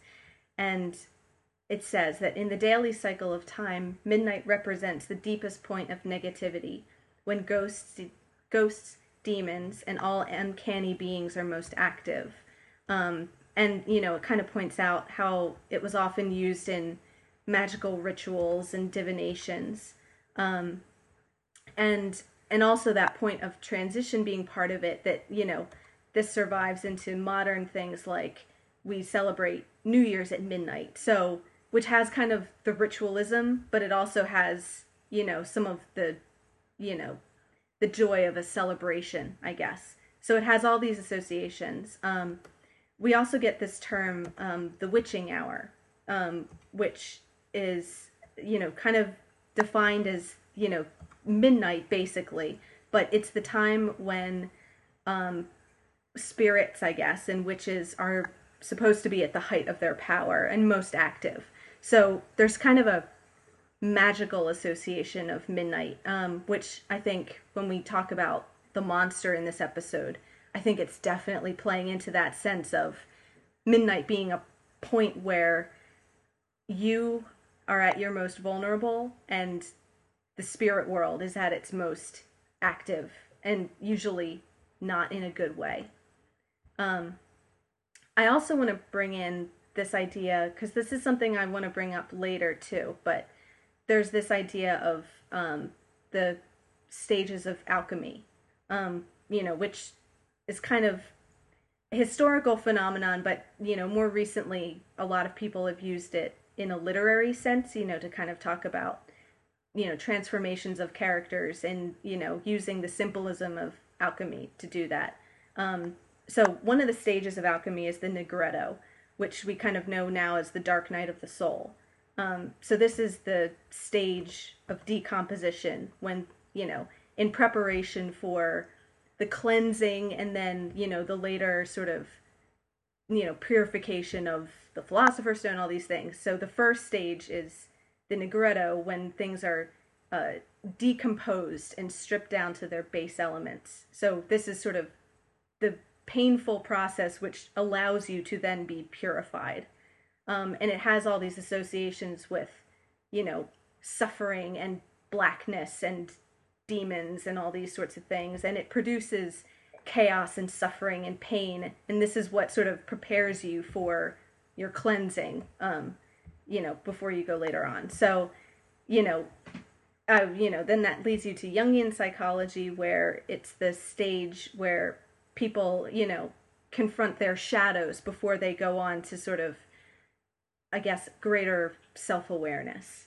So it's sort of a painful, necessary stage of, all sorts of things, which is then sort of like theory, a Wizard of Earthsea kind of. Yeah, so kind of in theory supposed to prepare you for something later on, some sort of change and transformation and greater, whatever, ability, awareness, something. So, all those ideas, I think, of midnight and darkness and magic and all these sorts of things are all kind of related. And I think, I can't say Russell Davies intentionally had any of that in mind when he wrote this, but those are the things that it makes me think of. And I think a lot of them, when you kind of go through those ideas, you can kind of see how they work in the episode themselves. So, that's my little folklore tangent. I don't know if you have anything to say about that. I know I kind of sprung that on you. I didn't necessarily share any of that with you beforehand, but yeah, no. I sounds good. I don't have any particular response. I think we can just sort of talk about, I guess, the planet and the monster and all of that, and see what may or may not apply. Okay. So yeah, the Midnight Planet, kind of weird. So it's almost like a desert resort kind of place, right? Like, so yeah. in the sense that it's this barren wasteland, very beautiful, apparently, made of diamonds and sapphires and, all these precious, made me think of like, from time to time you'll see like these memes on Facebook that, remind you that it rains diamonds on Jupiter or, whatever kind of thing. And, yeah, sounds cool, but I don't think that would be very fun to actually be in. No. No, kind of a cool but dangerous environment.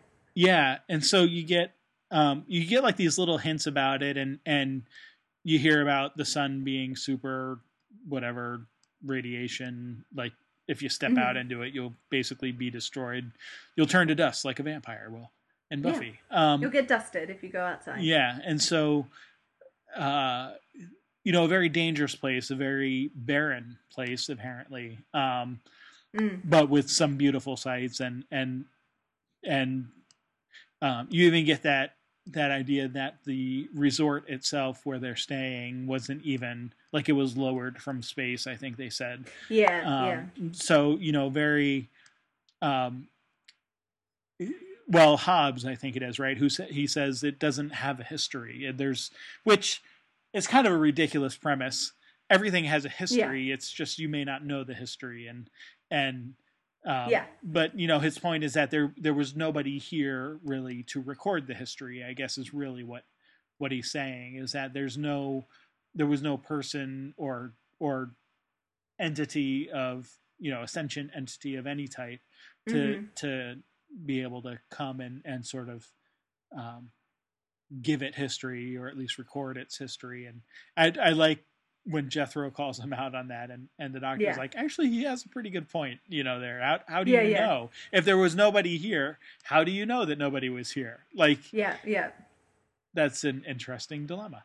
paradox or whatever. Yeah, again, if a tree falls, that kind of idea of Yeah. How do you your know own someone limits didn't of come and knowledge. just leave, and we just don't know that they were here? Yeah. So, but yeah, I mean, okay, we'll at least there's no known history, no discovered history of this place.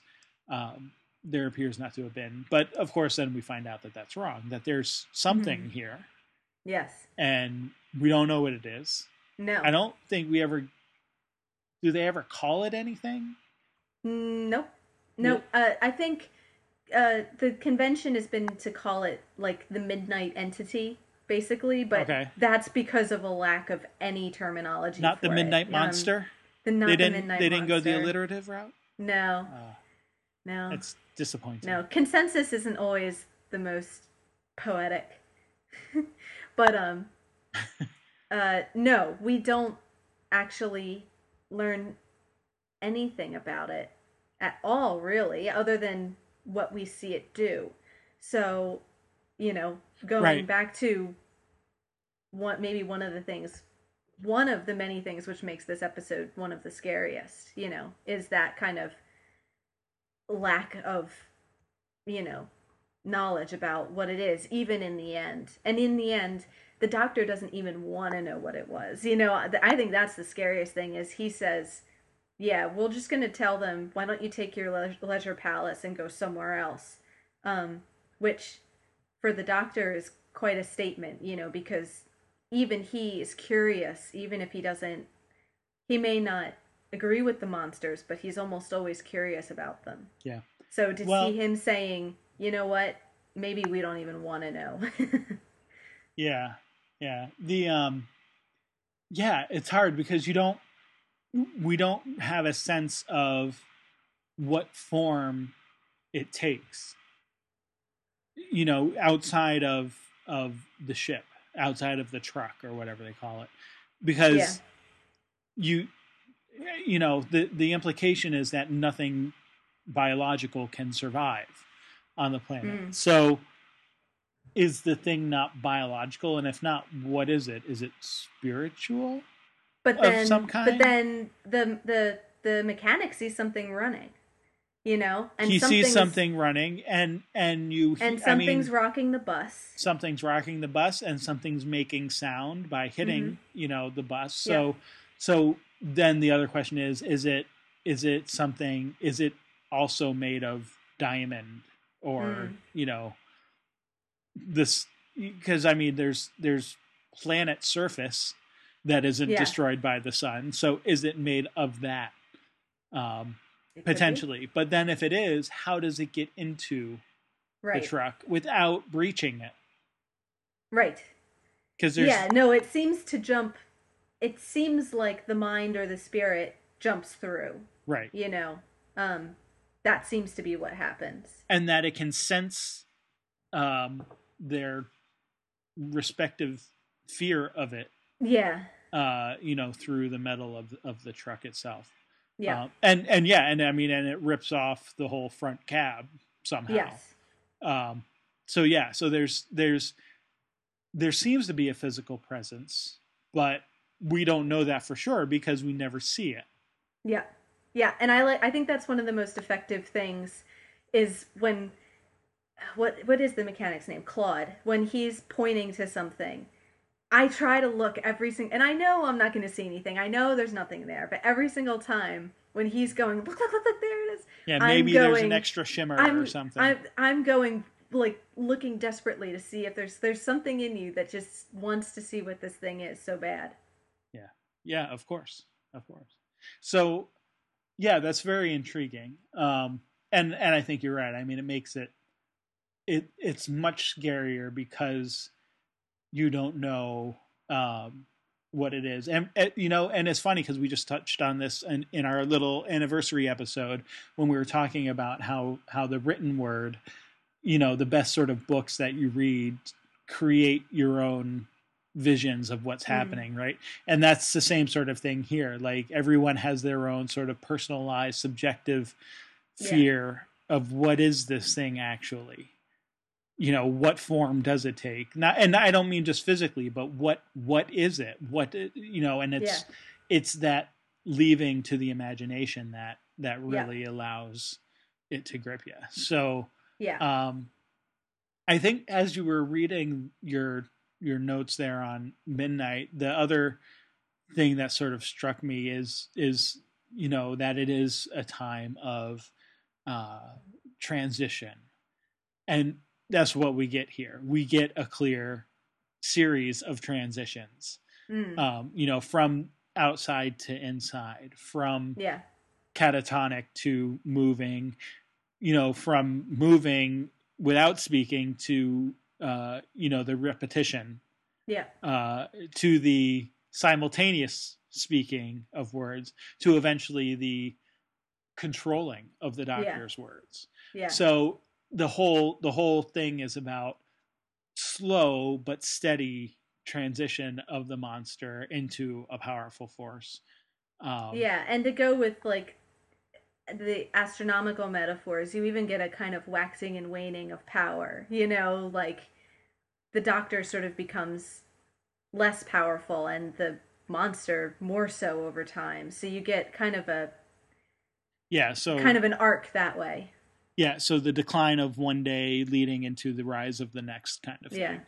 Yeah. Yeah, interesting. So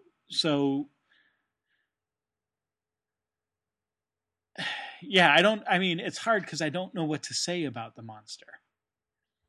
Okay. Especially like, I mean, I mean, not that we haven't been talking about the monster for the last 10, 15 minutes, but I mean, just like, because we don't really know much about it, like Mm-hmm. what is it? Well, it's everything that it does during this episode, and that's it.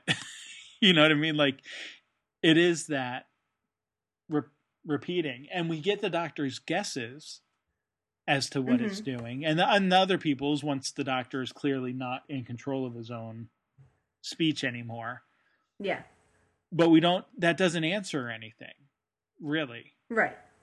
Um, Yeah, no, and I think the power of it is in the unansweredness. So maybe to answer those questions would diffuse some of yeah, the but it's not power in and my the nature to tension a not bit. try to answer the question. That's the problem. That's the problem I'm having.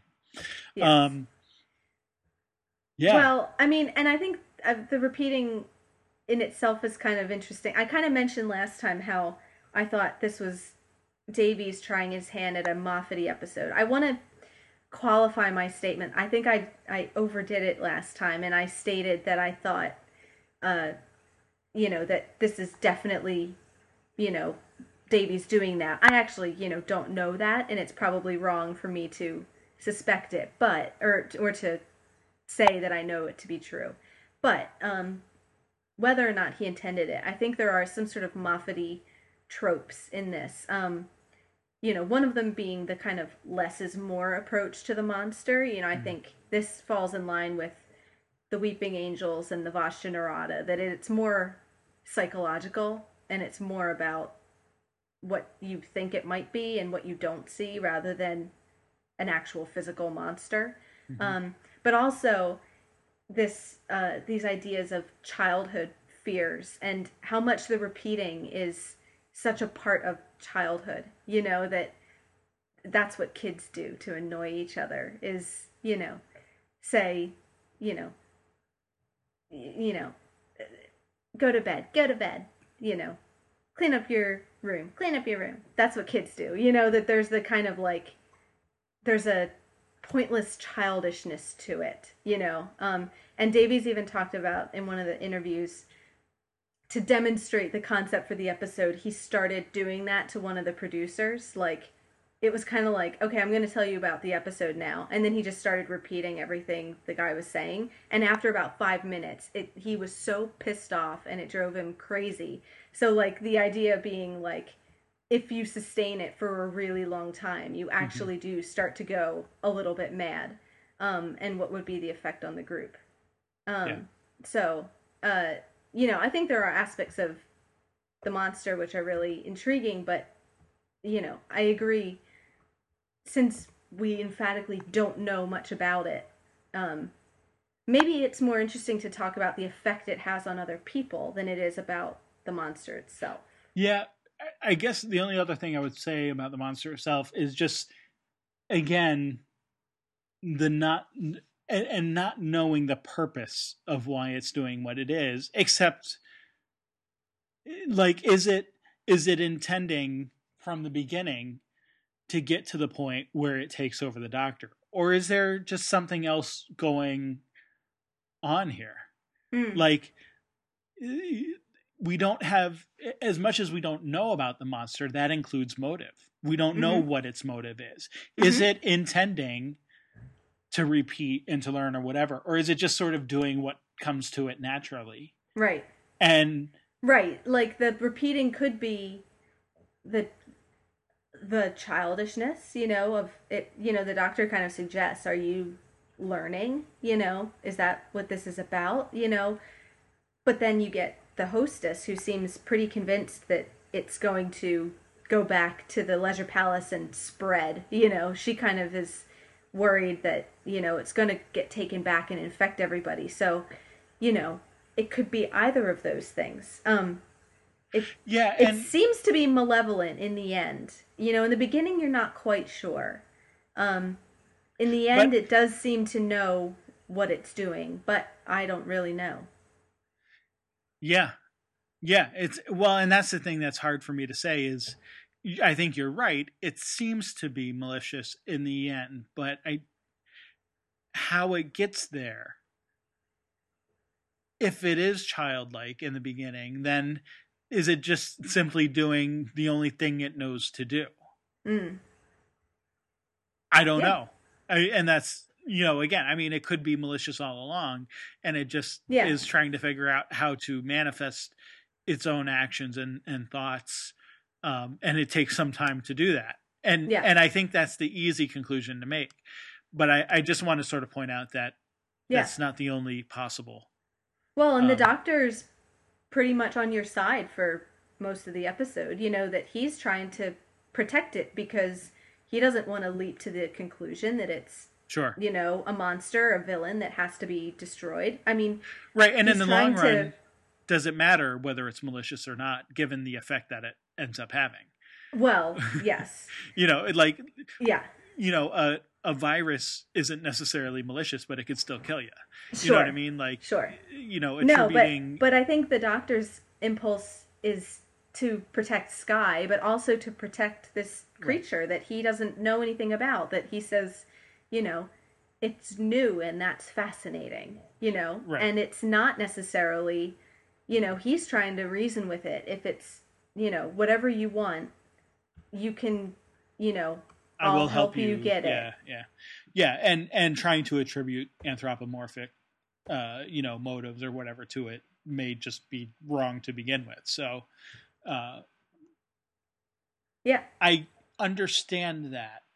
It's the accepting of that is the hard part. But we can move on.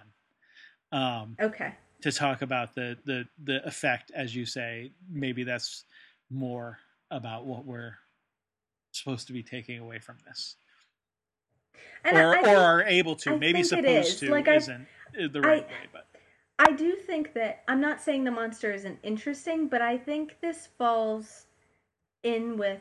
I've always kind of thought of this episode as the Doctor Who version of like Lord of the Flies. That this is the big, Yeah.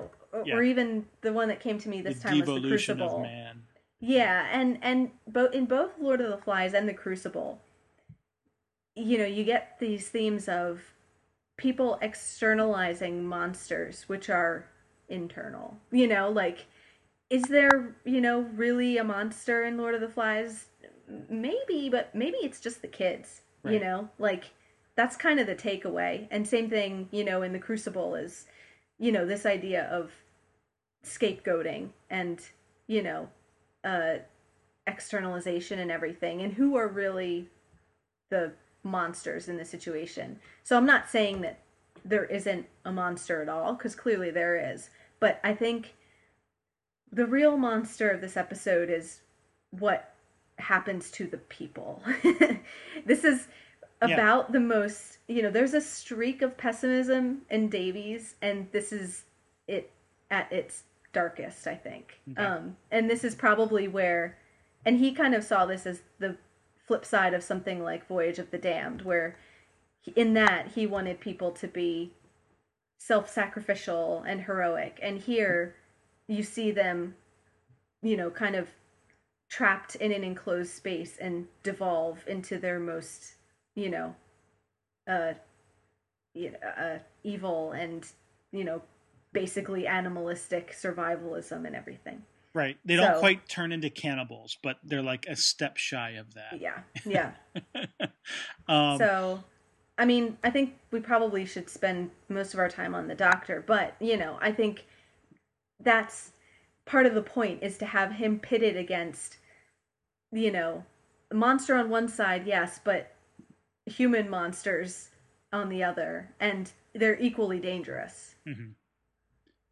Yeah. Well, and there's that moment where the Doctor is like, "Oh, Jethro, not you too," because you hold out for a couple of them who initially agree with the Doctor or kind of Yeah, seem to side with the Doctor, who get pulled into the rest of it, right? yeah, And again, there's that idea of transition there too. Um, yeah, they do kind of change their mind or change their thoughts and how they are acting towards the Doctor. So the Doctor, yeah, it's funny because you at the beginning, right? You get this. Okay, so the hostess is handing out like the little snacks and earphones mm-hmm. and the all the media stuff Yeah, and yeah, he turns off the.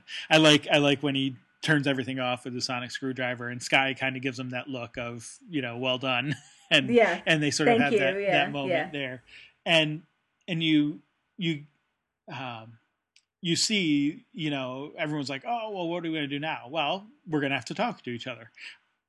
And at first, when my first watch through, I was not expecting that to go as well as it did.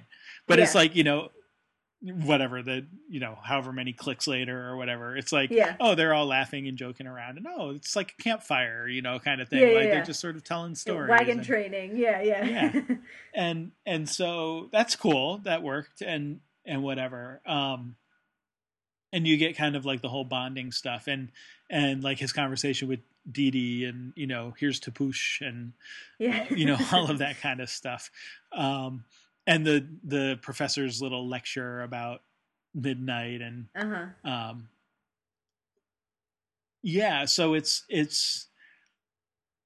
you go from that to the you know it's kind of funny because it is the Doctor who sort of motivates all of that, right? By turning the stuff off, but then also by suggesting, hey, let's talk to each other. Let's not just sit here in silence for 4 hours while we drive Yeah, out to this thing. Let's do whatever, and have conversation and whatever.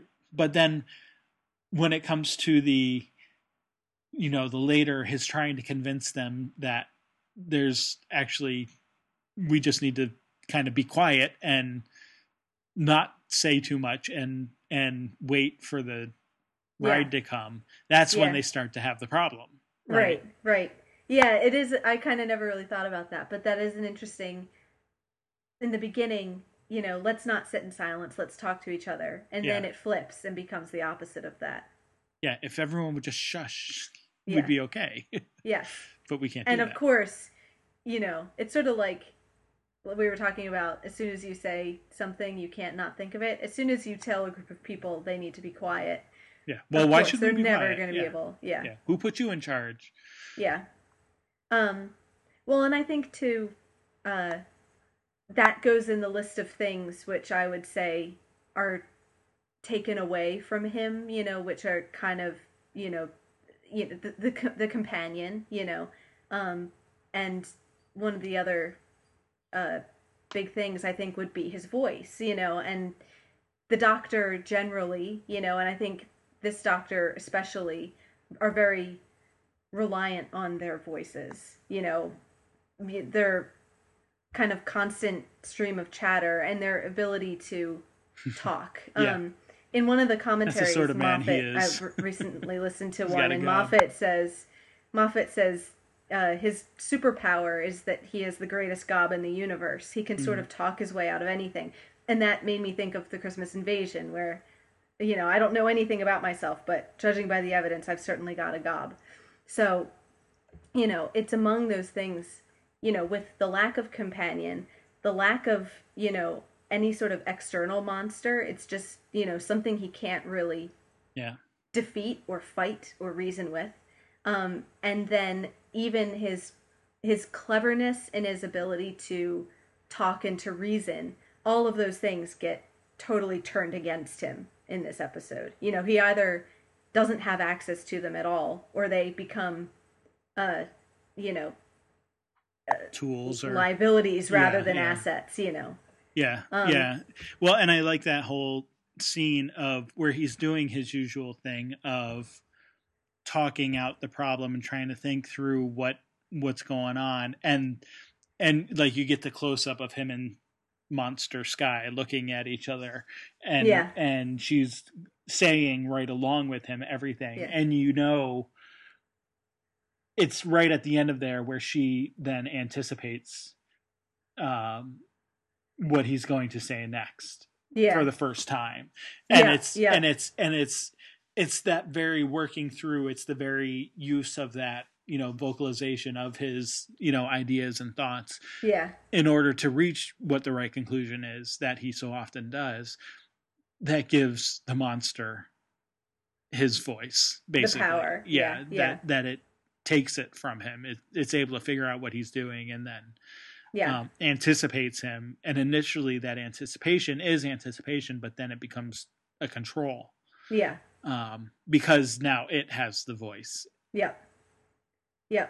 Yeah. And I think that was one of the things Davey said too, was that for some reason having someone say the doctor's lines along with him undercuts his authority. If somebody else is saying it too, there's that sense that it carries less weight than it normally does. And then you add on top of that the fact that he doesn't have Donna or a companion to back him up. You kind of imagine that, this might still have happened if Donna was there, but it wouldn't have played out exactly like it did. That there would have been someone there to say, listen to him. He knows what he's talking about. Right. Which is what he does, for Dee Dee. And, and later, who is it? Is it the hostess who also is like, hey, let's listen to what Dee Dee is saying. And I like that little allusion because in a way that's still the doctor, and it's the hostess who recognizes the doctor's voice in the other, in the other thing, the monster or whatever. And which is funny. I didn't anticipate that in the hostess. I know we're talking about the doctor sort of still, but just to sort of, I did not anticipate her being the one in the final. I mean, not that I knew exactly what was going to happen anyway, but if I were to guess, like, who was going to be the one to sacrifice themselves and, be the one to recognize the doctor, it would have been Dee Dee. She would have been the one I would have put money on. But it's not. It's the hostess who recognizes the Alonzi and the Molto Bene.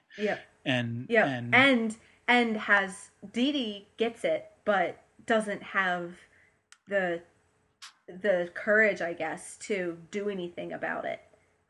Sure. Whereas the hostess, and I guess the hostess, that goes with her being the hostess. It's her job to protect her passengers. Yeah, sure. She's the one who's the first to suggest throwing Sky out. Right. And is the most adamant about it.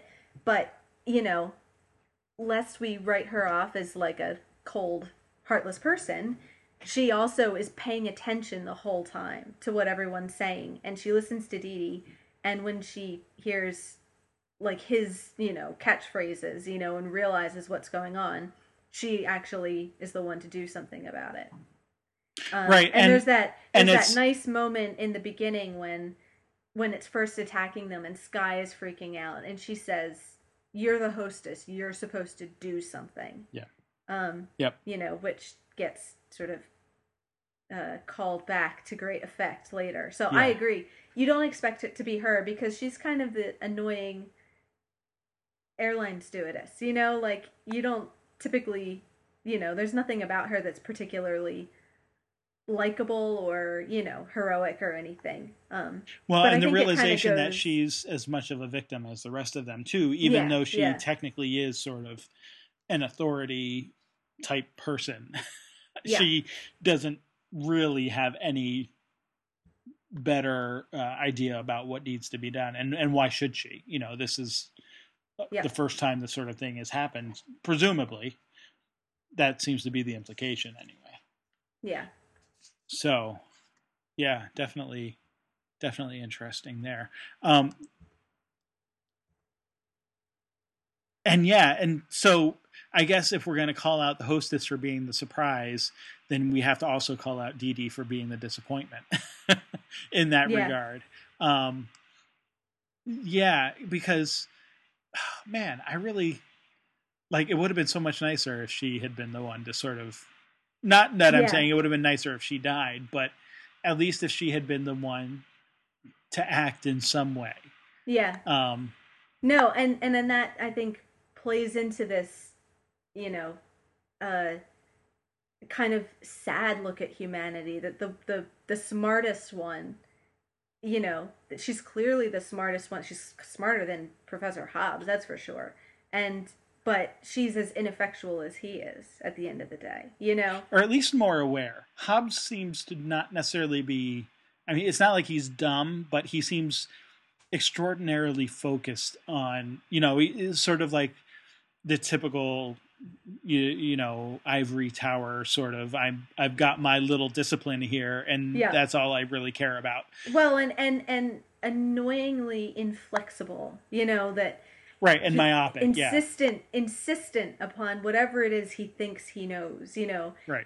The point when Jethro says, "How do you know that?" is only one of the many things which he, you know, to talk about repeating, you know, is insisting there's nothing outside, nothing can live here, you know, the cockpit can't be gone, you know, that there's nothing inside her, she's just sick, you know, and then at the end, he saw it, you know, his observation led him to believe that, you know, that being transferred to the doctor, you know, none of which is based on any actual observation, just his insistence that he knows what's happening. Right, all of his assertions are pretty much false. Pretty much. Which I don't know what that says about Hobbs? Academia, or Davy's view of academia. You know, but Dee Dee is supposed to be, I think, observant in the ways that he's not. She actually does base her opinion on what, you know, happens around her. You know, that she is as much against the doctor as anybody else up until she notices that the pattern doesn't quite fit to what they think it is. You know, that and that he anticipated. It's not that he's repeating. Yeah. It's not that he's repeating. It's that she's speaking, and he's, you know, it's not conforming to the same pattern, and therefore it's different. So, but at the end of the day, she is pretty much as useless as he is in terms of rescuing the doctor. Something. So, yeah. And in a way, I mean, he's pretty bad for not seeing that stuff, but in a way, she almost seems even more culpable than Hobbs. Dee Dee does, because she recognized it and yet still doesn't do anything. Yeah. So. Yeah. Yeah. Interesting. So, okay, so to sort of round out the rest of the passengers here, Jethro, you know, he kind of waffles, and already mentioned sort of the, not you too, doctor's disappointment there. And his parents, who, I mean, I think I sort of side with Jethro as far as, like, not really. They're pretty horrific. Yeah. Yeah. I kind of understand why he is sour at having to spend that much time with them. Yeah, and it's really the parents, I think, who go, the kind of, you know, nice looking little nuclear family, which goes the most, sort of beastly. Yeah. It's the ones who kind of seem the safest, Mm. who turn out to be, you know, it's the dad that's actually going to throw the doctor out, and it's the mom screaming at him to just get it done. So, Right. they're the ones that become, I think, the most sort of animalistic in the end. Right. Yeah. Yeah, that's And true. you get that really, oh, talk about wanting to, you know, punch a character. Uh her at the end, I said it was her. Yeah. It's like, Yeah. if you ever just wanted to leap into a TV screen and Yeah. No, absolutely. Absolutely. Um so yeah, I and you get the same sort of, I mean, the doctor doesn't ever really give up because you can sort of see the struggle that he has, right? When yeah. as we're realizing what's going on, and you're kind of like, whoa, wait a minute, now he's repeating. No, wait, he's not actually repeating. It seems like he's being forced to say, Yeah. these things. And so, yeah, you get that, you sort of have that sinking sense of, this is the doctor helpless, because he really is in that instance. Yeah. Maybe not completely helpless, but I think pretty much. Yeah. I mean, other than I mean, you can whatever tell he there's can a do to, struggle like, going on, at no, least. Like, other he's not, than it's not like he's given up, I guess I should say. no, no, like, the little bits, like, you can see physically how tense he is, and things like trying to hook his foot across the seat, like, any little teeny little bits that he can do. Mm-hmm. But yeah, his ability to, you know, resist is not much compared to, uh, the power of the monster, I guess. Yeah, yeah, definitely. Um, Yeah, not totally given up, but helpless in the sense that, if, clearly if the hostess hadn't done something about it, he couldn't have done anything to prevent it. right, right. Um, which is another sort of scary thought, Yes. just in itself, of him being helpless.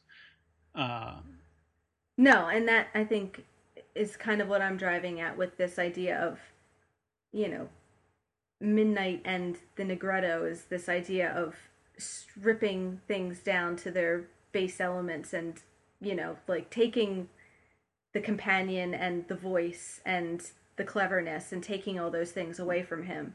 mm-hmm. Um, even in a way, taking the monster away from him. Right.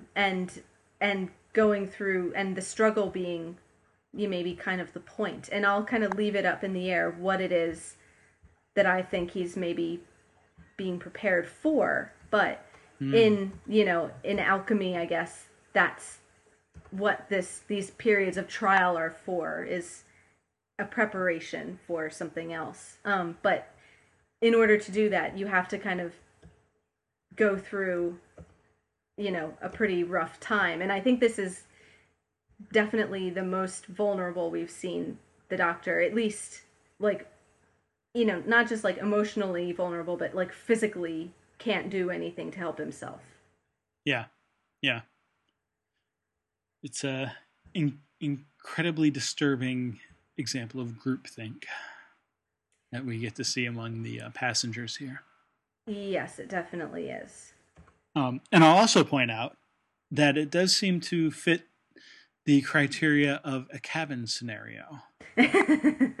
Strangely enough.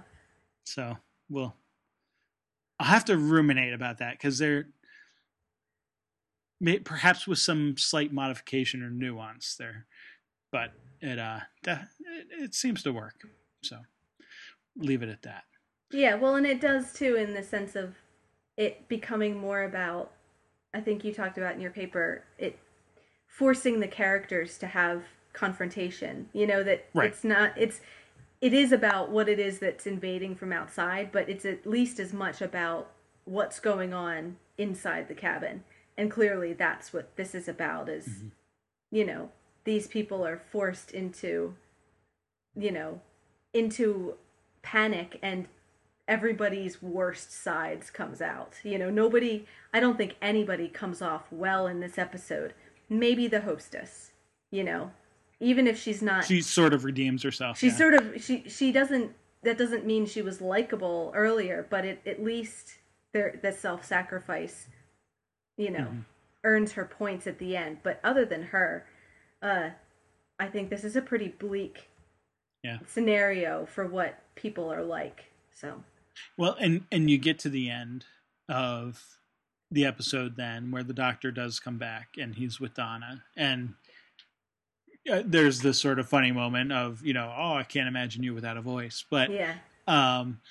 There's also the moment where he says molto bene and she repeats molto bene, which, Yeah. I mean, clearly is just meant to be, it's supposed to be sort of a you know, moment of camaraderie and you know, we're together, everything's okay again. But that disturbs him deeply. Yes.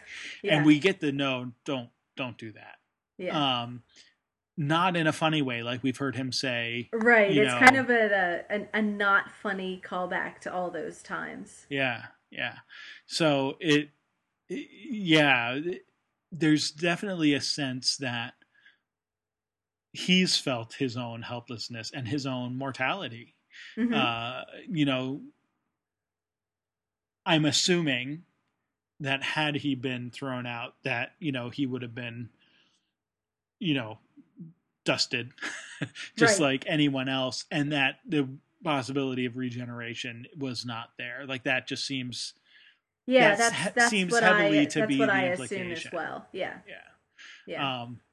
So, and not that he's never been in a scenario where he might die for real, but it seems like this is more so than any of those other times. So, Yeah. Yeah. No, I think most scenarios there is at least the possibility for regeneration. And this one I don't think so. right. Yeah, I think this is definitely a brush with death with a capital D. So, and it does bring it all back to, you know, his voice at the end. Like, yeah, I think her line about can't imagine you without a voice is funny, but it's also kind of poignant. You know, if we think about what Moffat said about that being his superpower, you know, that, you know, and especially again, this doctor being particularly verbose, I guess. You know, so much of who he is voicey. about his voice. So, you know, it kind of brings it all back to that in the end. Yeah. Yeah. Well, all right. Well, so you've alluded to that this is something he has to go through for the future. At least that's what I took you to be alluding to.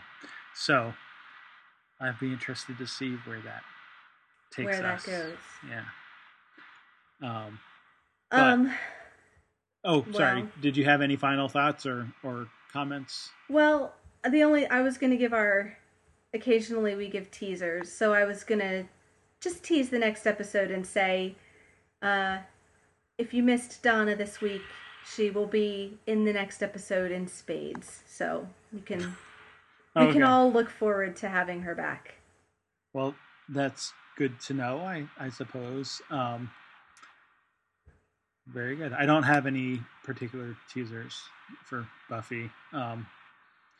Just other than to say we're coming up on the last 4 episodes, so, you know, we're probably going to be getting some arc-heavy stuff. Yeah. Yeah. Actually, that's true for Doctor Who, too, so... Oh, yeah? Are we... Oh, right. Well, it's the end of the series, but then there's, like, the specials, yes. Right? End of the season, and then we'll have a few more specials than normal. So I will not tease how exactly that all will play out. We'll just let it unfold. Sounds good. All right. See you next week.